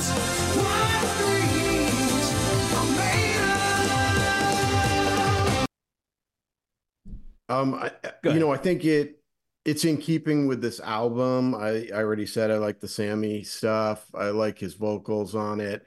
I don't totally disagree with Chaz. I mean, there's a lot of cheese there in that pop ballad, but I still it's a good song and it's a fun song. And in terms of the variety of stuff that they've got on OU812, I like that it's there, and it's distinctive and so yeah, I give it the thumbs up. Right on. There you go. All right. Love it. Shats, we throw it over to you. Another newbie to the show. When It's Love, how does it fare for you? Is it what dreams are made of, or is the dream over? I give it an up.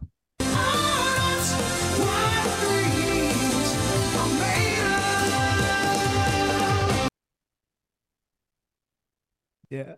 And, I think Chaz really struck on something with his analysis of what the lyrics really mean. And I don't know if you guys heard it at the end of the chorus, Viagra. Did you hear that? I kind of heard that. But it's cutting edge technology way before its time. But yeah, Sammy's an innovator. We all they maybe they coined it. But no, it's a catchy, poppy, Sammy Hagar inspired love ballad, and it did them very well. And so you can't say it's a bad song because it's not. No, it's golf clap Van Halen. I give them a golf clap. Yeah. You've had your say. You've enough out of you. We've had your say. We throw it over to someone who we really respect around here, Scott Monroe. All right, you've heard the chatter. You've heard the song. You know it. What say you, man? Is When It's Love for you what dreams are made of, or is the dream over?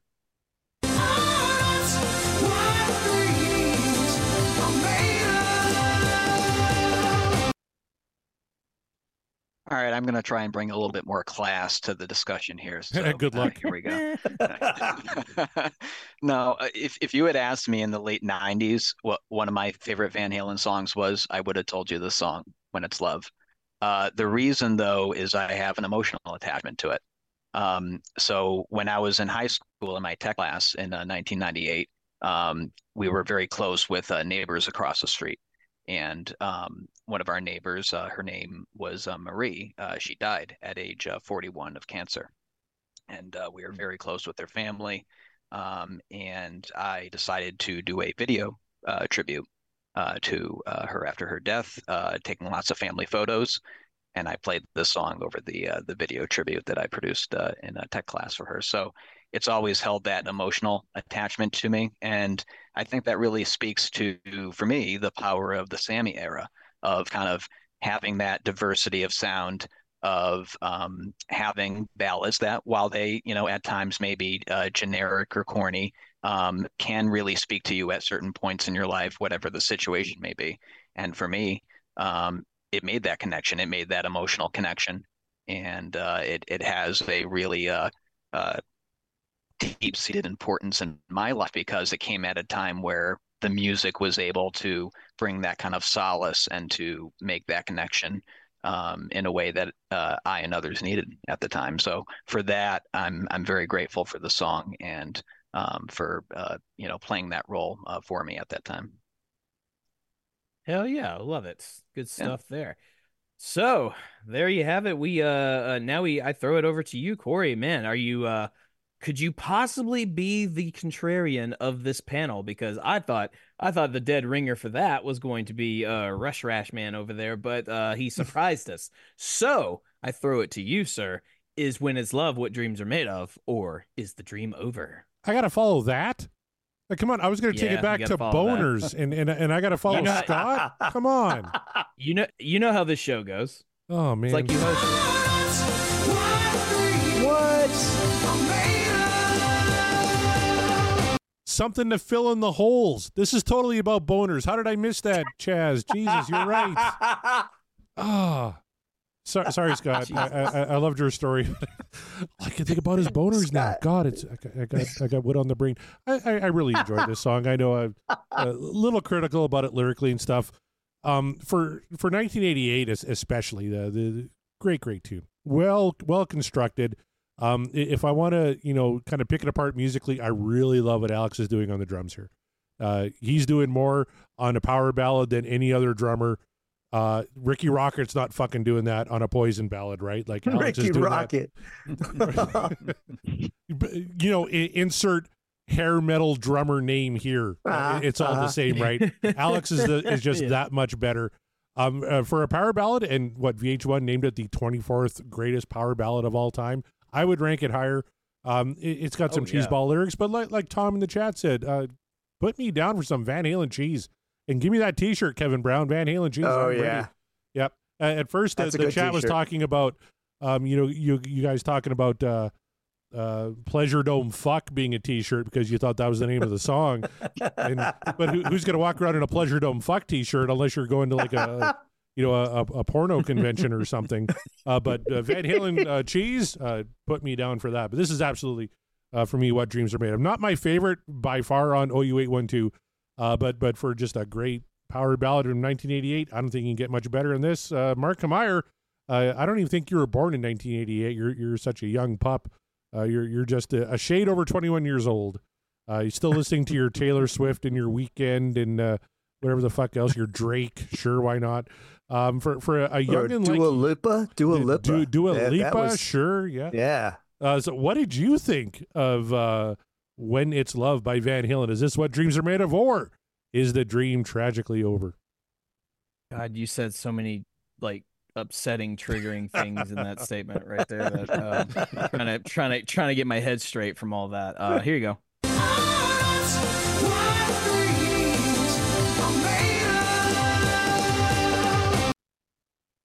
The year was 87. 'Twas the year of Mark, actually. So I was around. Barely, but I was around.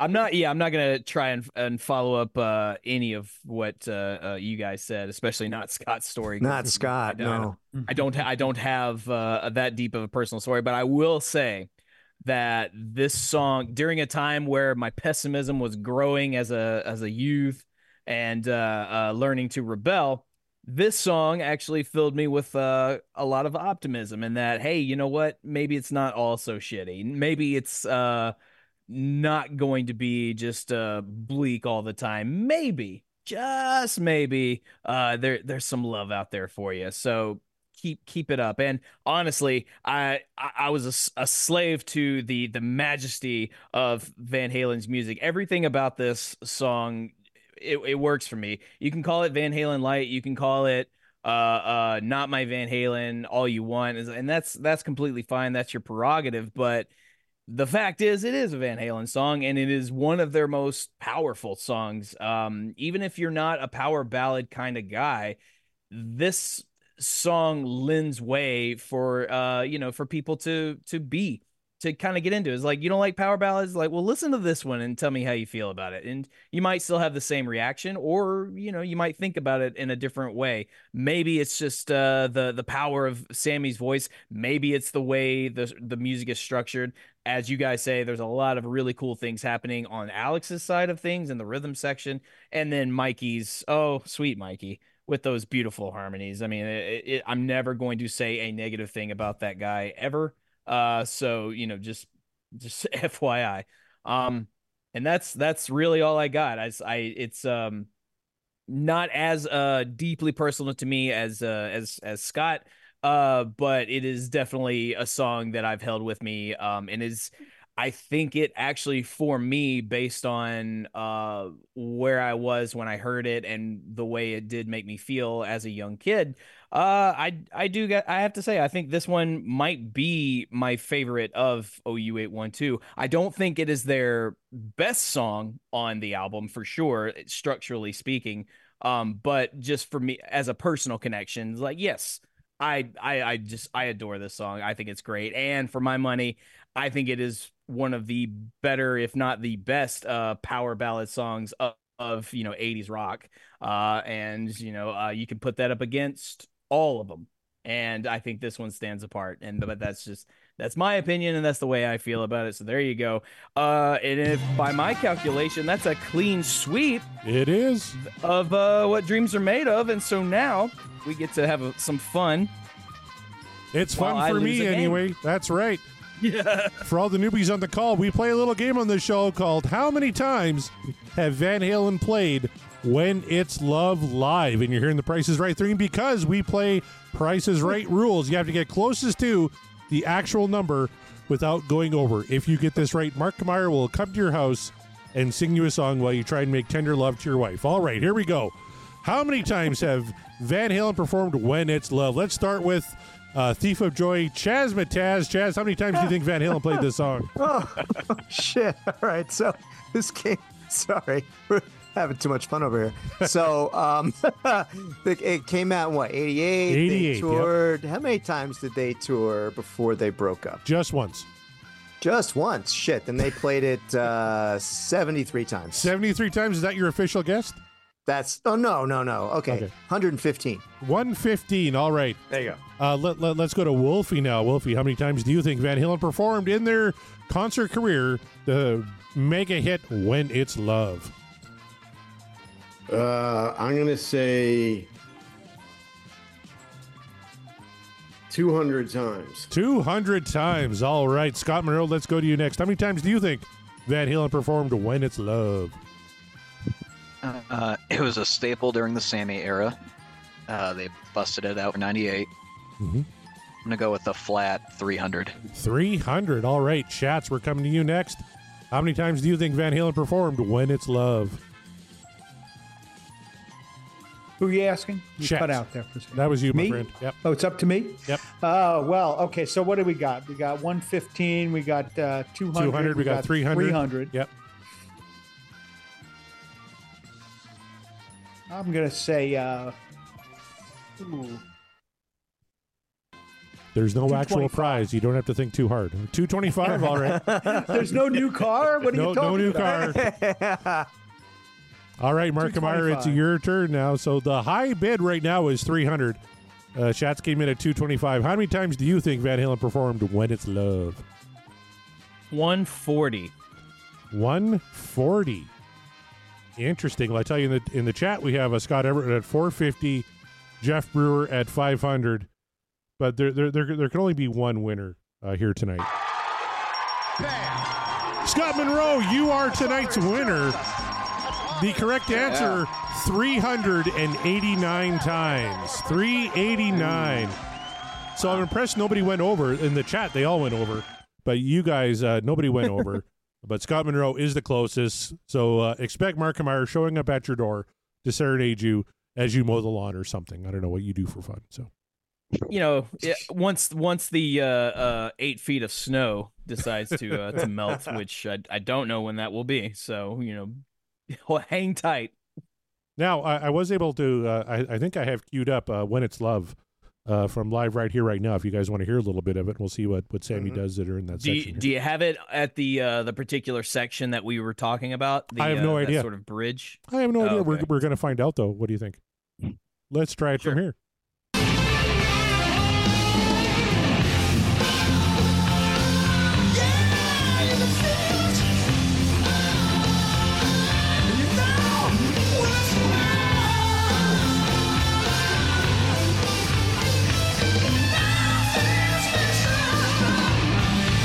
Still pretty powerful a voice way back in 92, 93 when this concert was. He nails it. He doesn't elongate that last note as much as he does on record, but he still hits it. And he still hits, you can feel like that, the high falsetto. And actually, that sounded way more powerful live than he did on record. Yeah, I would agree with that, yeah. So that's a win in my book, but I mean, I'm not shocked. Okay, well, and a much different. I mean, when they're live, obviously the sound is much different. The guitar is much more prominent here, and it probably would have gotten a much higher vote from me if they had done that on the record. Because yes, I've heard the live version, and this whole album live is much better than it is on the album. That's very true. Every song that they ever played that I've heard. Well, and let's not forget though that Sam re-recorded his vocals for the live album. That's right. Yep. Ah. Which can happen. I mean, there's probably there's probably some variables of in the live mix. Vocals were probably shit. Maybe they decided to record on a rough night. Happens all the time. So either way, there's a whole big story. Go to the Van Halen news desk and check out their write up on Live Right Here, Right Now. There's a whole big write up on the whole thing. There you go. Yeah. That's right. I remember. All right, you guys, we did it. When It's Love, another one off the wheel, and that completes our OU 812 journey. Yes. So to all the listeners out there, be on the lookout on our socials because we will be having a live show very, very soon to discuss and rank. Let's do it right now. 812. I'm ready. Well, we can't do it right now. Get your ranking done. I mean, you say you're ready. I don't know how long your internet's going to hold out in that blizzard. That's true. That's true. It's very cold. So I don't know. Like maybe I'll grab my bottle of whiskey and all right, let's do this. But there ain't no hanging Chazzes around here. No way. It's too damn cold. It's too cold to be hanging anything. That's right. That's right. Yeah, we're not hanging. Yeah, not hanging nothing. So there you go. Well, this has been a star-studded event, I'll say. Even with our newbies on the panel, still a star-studded event, and we kind of owe that all to our resident grumpy man, Chaz Mataz. So, Chaz, you take some shots. We throw some shots at you. You take them with stride, and we appreciate you for it because we always enjoy having your presence on here. It is you've become a staple on the show even early on. So we can't hate on you too hard because it's like it's all love. So, it's all thank love. You. That's right. It's all love. love. So thank you so much for being on the show. So please, once again, let the people know what you got going on and give your esteemed guests an acknowledgement as well, would you? Absolutely, yeah. So again, thank you. We wouldn't be doing what we're doing if you guys weren't doing what you were doing, and so we take everything we got, and that is not an understatement, correct, Schatz? We take everything we've got from you, and then some. I felt very at home here. Yeah, and Wolfie is definitely feeling the similarities as well. So yeah, if it wasn't for what you guys are doing, we really would not have shows. We wouldn't have a format. We wouldn't be on the Deep Dive Network, and we wouldn't have on Rush Rash people coming up like Eric Senich and Mark Kamier himself coming in a few weeks. We've got other folks, Fedge Herb, the guy, drummer from Solar Federation, bunch of other guests coming in, Joe Cruz, you name it. Scott Haskin just booked Scotty today. In fact, he'll be coming in March. So thanks for that. And you heard our big news, Wolfie. We got, you want to talk again about regarding series and what we're doing with Scott here? Yeah, sure, Chaz. We're getting geared up to bring Scott into the fold for season 3 of the Regarding series, where our motto is "We listen so you don't have to," and we will be listening to Van Halen 3 track by track with Scott and with Chaz and myself, and when it will be our next season after we finish up with the Roger Waters Dark Side of the Moon Redux album that we're working our way through. So we're excited for season 3. Absolutely. Right, so that's it. Yeah. So we've got a stable. It's 4 of us. More to come. Corey joining us for season 4. Official announcement. You had 2 announcements tonight. 2 official announcements. One, Scott Monroe, season 3 and season 4. Corey Morissette regarding slang. You heard it here first. Well, he's the CMPU might be dwindling a bit, but it's not dead. And I know Corey's been aching to get some Def Leppard talk in for quite some time. It ain't dead yet. So no, it ain't dead yet. Yeah, so he will be gladly with bells on. And with both hands ready to applaud and be ready to talk about some Def Leppard with you. So that will be some fun stuff. I can't wait to tune in for that, just because the hilarity and I'm sure chaos that will come with it as well. And I'm looking forward to Rush Rash as well. So you guys, go to podcastwillrock.com, where you can find all our backlog episodes. You can even find links to our merch store. Buy yourself a t-shirt. Why don't you get you a Apologies to Gary t-shirt and let the army grow. Like I said, I want to see an army of you guys out there wearing these shirts, because eventually Gary Cherone, maybe he already knows about it, but eventually he's just gonna scratch his head and go, what the hell is with all these shirts? I gotta find out. And you gotta direct him to the podcast, and then maybe he'll chat with us, and if he does and he's still cool with it, we'll direct him like, hey, by the way, you need to go check out this other show called Regarding Van Halen 3, and you can get some inside scope. So we're looking out for you guys, and hopefully everyone's looking out for us, and it's all love. And speaking of love, we love the people that are on our Patreon, because you guys are the reasons you're keeping the light on for us, keeping us motivated to keep going. And you've been with us for such a long journey. So I just want to take a moment and thank the patrons like Matt Lacoste, Nate from the Deep Purple Pod, Rava Flav, Josh Caldwell, Greg Zito, Michael Griffith, Chaz himself, Chaz Charles, Sean McGinnity, Kevin Brown, Per Lineker, Scott Monroe, Ryan Powell, Jeff Brewer, Tom Armbruster, Scott Everett, Heath McCoy, Janice Risco, Brad Gould, Michael Triplett, Davey Lee Smith, and Chad Pollock. thank you all so much. And Chaz and Scott on the call right now, thank you guys so much for contributing, man. It's always a pleasure, and we always love having you contribute your thoughts, whether it's mini festos or what have you. It's all good. It's great. We love it. You guys, when you join the Patreon, you get to be part of the Discord, get involved in the conversations. They never end, and it's always interesting and awesome. So do that. Find a tier that's right for you and join us. And because the journey is not quite coming to a complete end, but this iteration of it is slowly but surely coming to its fruition. So get on while you can. Yeah, I know it's crazy. So what get a there ride while it's you can. been.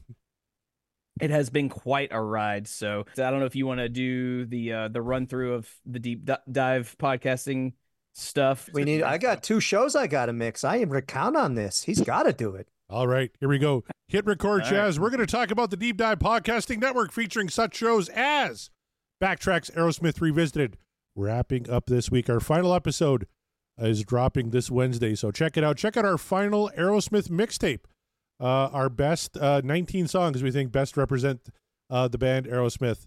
Myself and Scott Haskin do that show, and Kevin Brown joins us to help moderate the final episode. But the Corey Morissette podcasting universe is ever shrinking.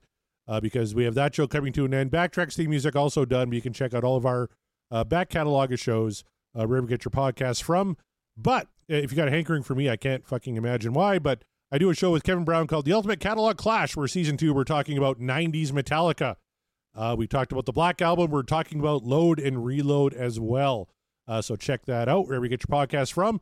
And please check out these other great shows on the Deep Dive Podcast Network, including The Tom Petty Project featuring Kevin Brown, Seaside Pod Review with Kevin Brown and Randy Woods, Uriah Heep, The Magicians Podcast, that's Scott Haskin Show, Nate and John at the Deep Purple Podcast, The Simple Man at Skinnerd Reconsidered, Terry T-Bone Mathley at T-Bone's Prime Cuts, Rye at Sabbath Bloody Podcast, Paul, Joe, and David at In the Lap the Pods. That one is wrapped up too. You can catch all the back episodes of that one wherever you get your podcasts from. And then we have Andy and Mac at Hawk Binge, Eric and Jonathan and Maiden A to Z, Daniel and Josh at Diary of the Madmen, the Ultimate Aussie Podcast, Ben and Sam at Universally Speaking, the Red Hot Chili Peppers Podcast, George and Hattie at the Judas Priest Cast, Clay and Rye at North by South Podcast, Greg and Jonathan at So Far, So Pod, So What, Quinn at End Volume for All, Sav, Nick, Steve, and Mark at the Rock Roulette Podcast, and then we have the Chaz Charles podcasting universe featuring Regarding Lulu with Chaz and Greg, Rush Rash with Chaz and Chats, Chaz and Wolfie at Regarding Roger Waters, and coming soon to a podcast player near you, Regarding Van Halen 3 with Chaz, Wolfie, and Scott Monroe. And then you can check out all of our other friends, including the DLR Cast, the Bogus Otis Show, You're All Doomed, a Friday the 13th podcast, the Sean Geek and Fast Fred podcast, Booked on Rock with the legendary Eric Senich, Dissect That Film, Three's Company 2, a rewatch podcast, and the recognized symbol of excellence in rock and roll podcasting, the one and only Pod of Thunder. This week they did a Helix song. Man, as a Canadian, that warmed my heart in the frozen tundra of Canada right now that they did a Canadian band as Helix. That was a heck of a lot of fun. So go check out Pod of Thunder. Oh, yes. Absolutely. All right. And on behalf of everyone on the Rush Rash crew, and on behalf of Corey and myself, stay warm, you guys. Winter has come. Winter landed flat on our faces over here. And, Corey, well, I mean, he's in Saskatchewan, so what are you going to do? It's just nothing but blizzards over there. Saskatchewan? Saskatchewan? How do you say that? Saskatchewans-y. That's all we say. That's how you say it. Yeah. That's my favorite moment of that doc too, and that there's how do you say lots. Yeah, that's how you say it. So stay warm, stay safe, be well, be excellent to each other, and rock some Van Halen while you're at it. We are, and the podcast will rock, and we will rock you later.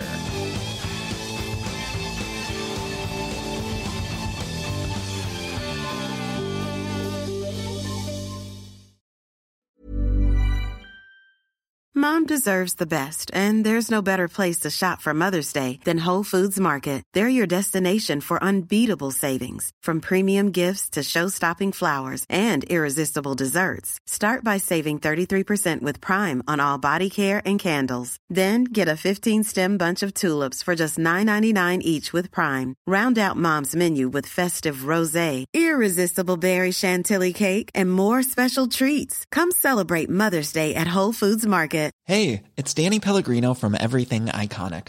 Ready to upgrade your style game without blowing your budget? Check out Quince. They've got all the good stuff, shirts and polos, activewear, and fine leather goods, all at 50 to 80% less than other high-end brands.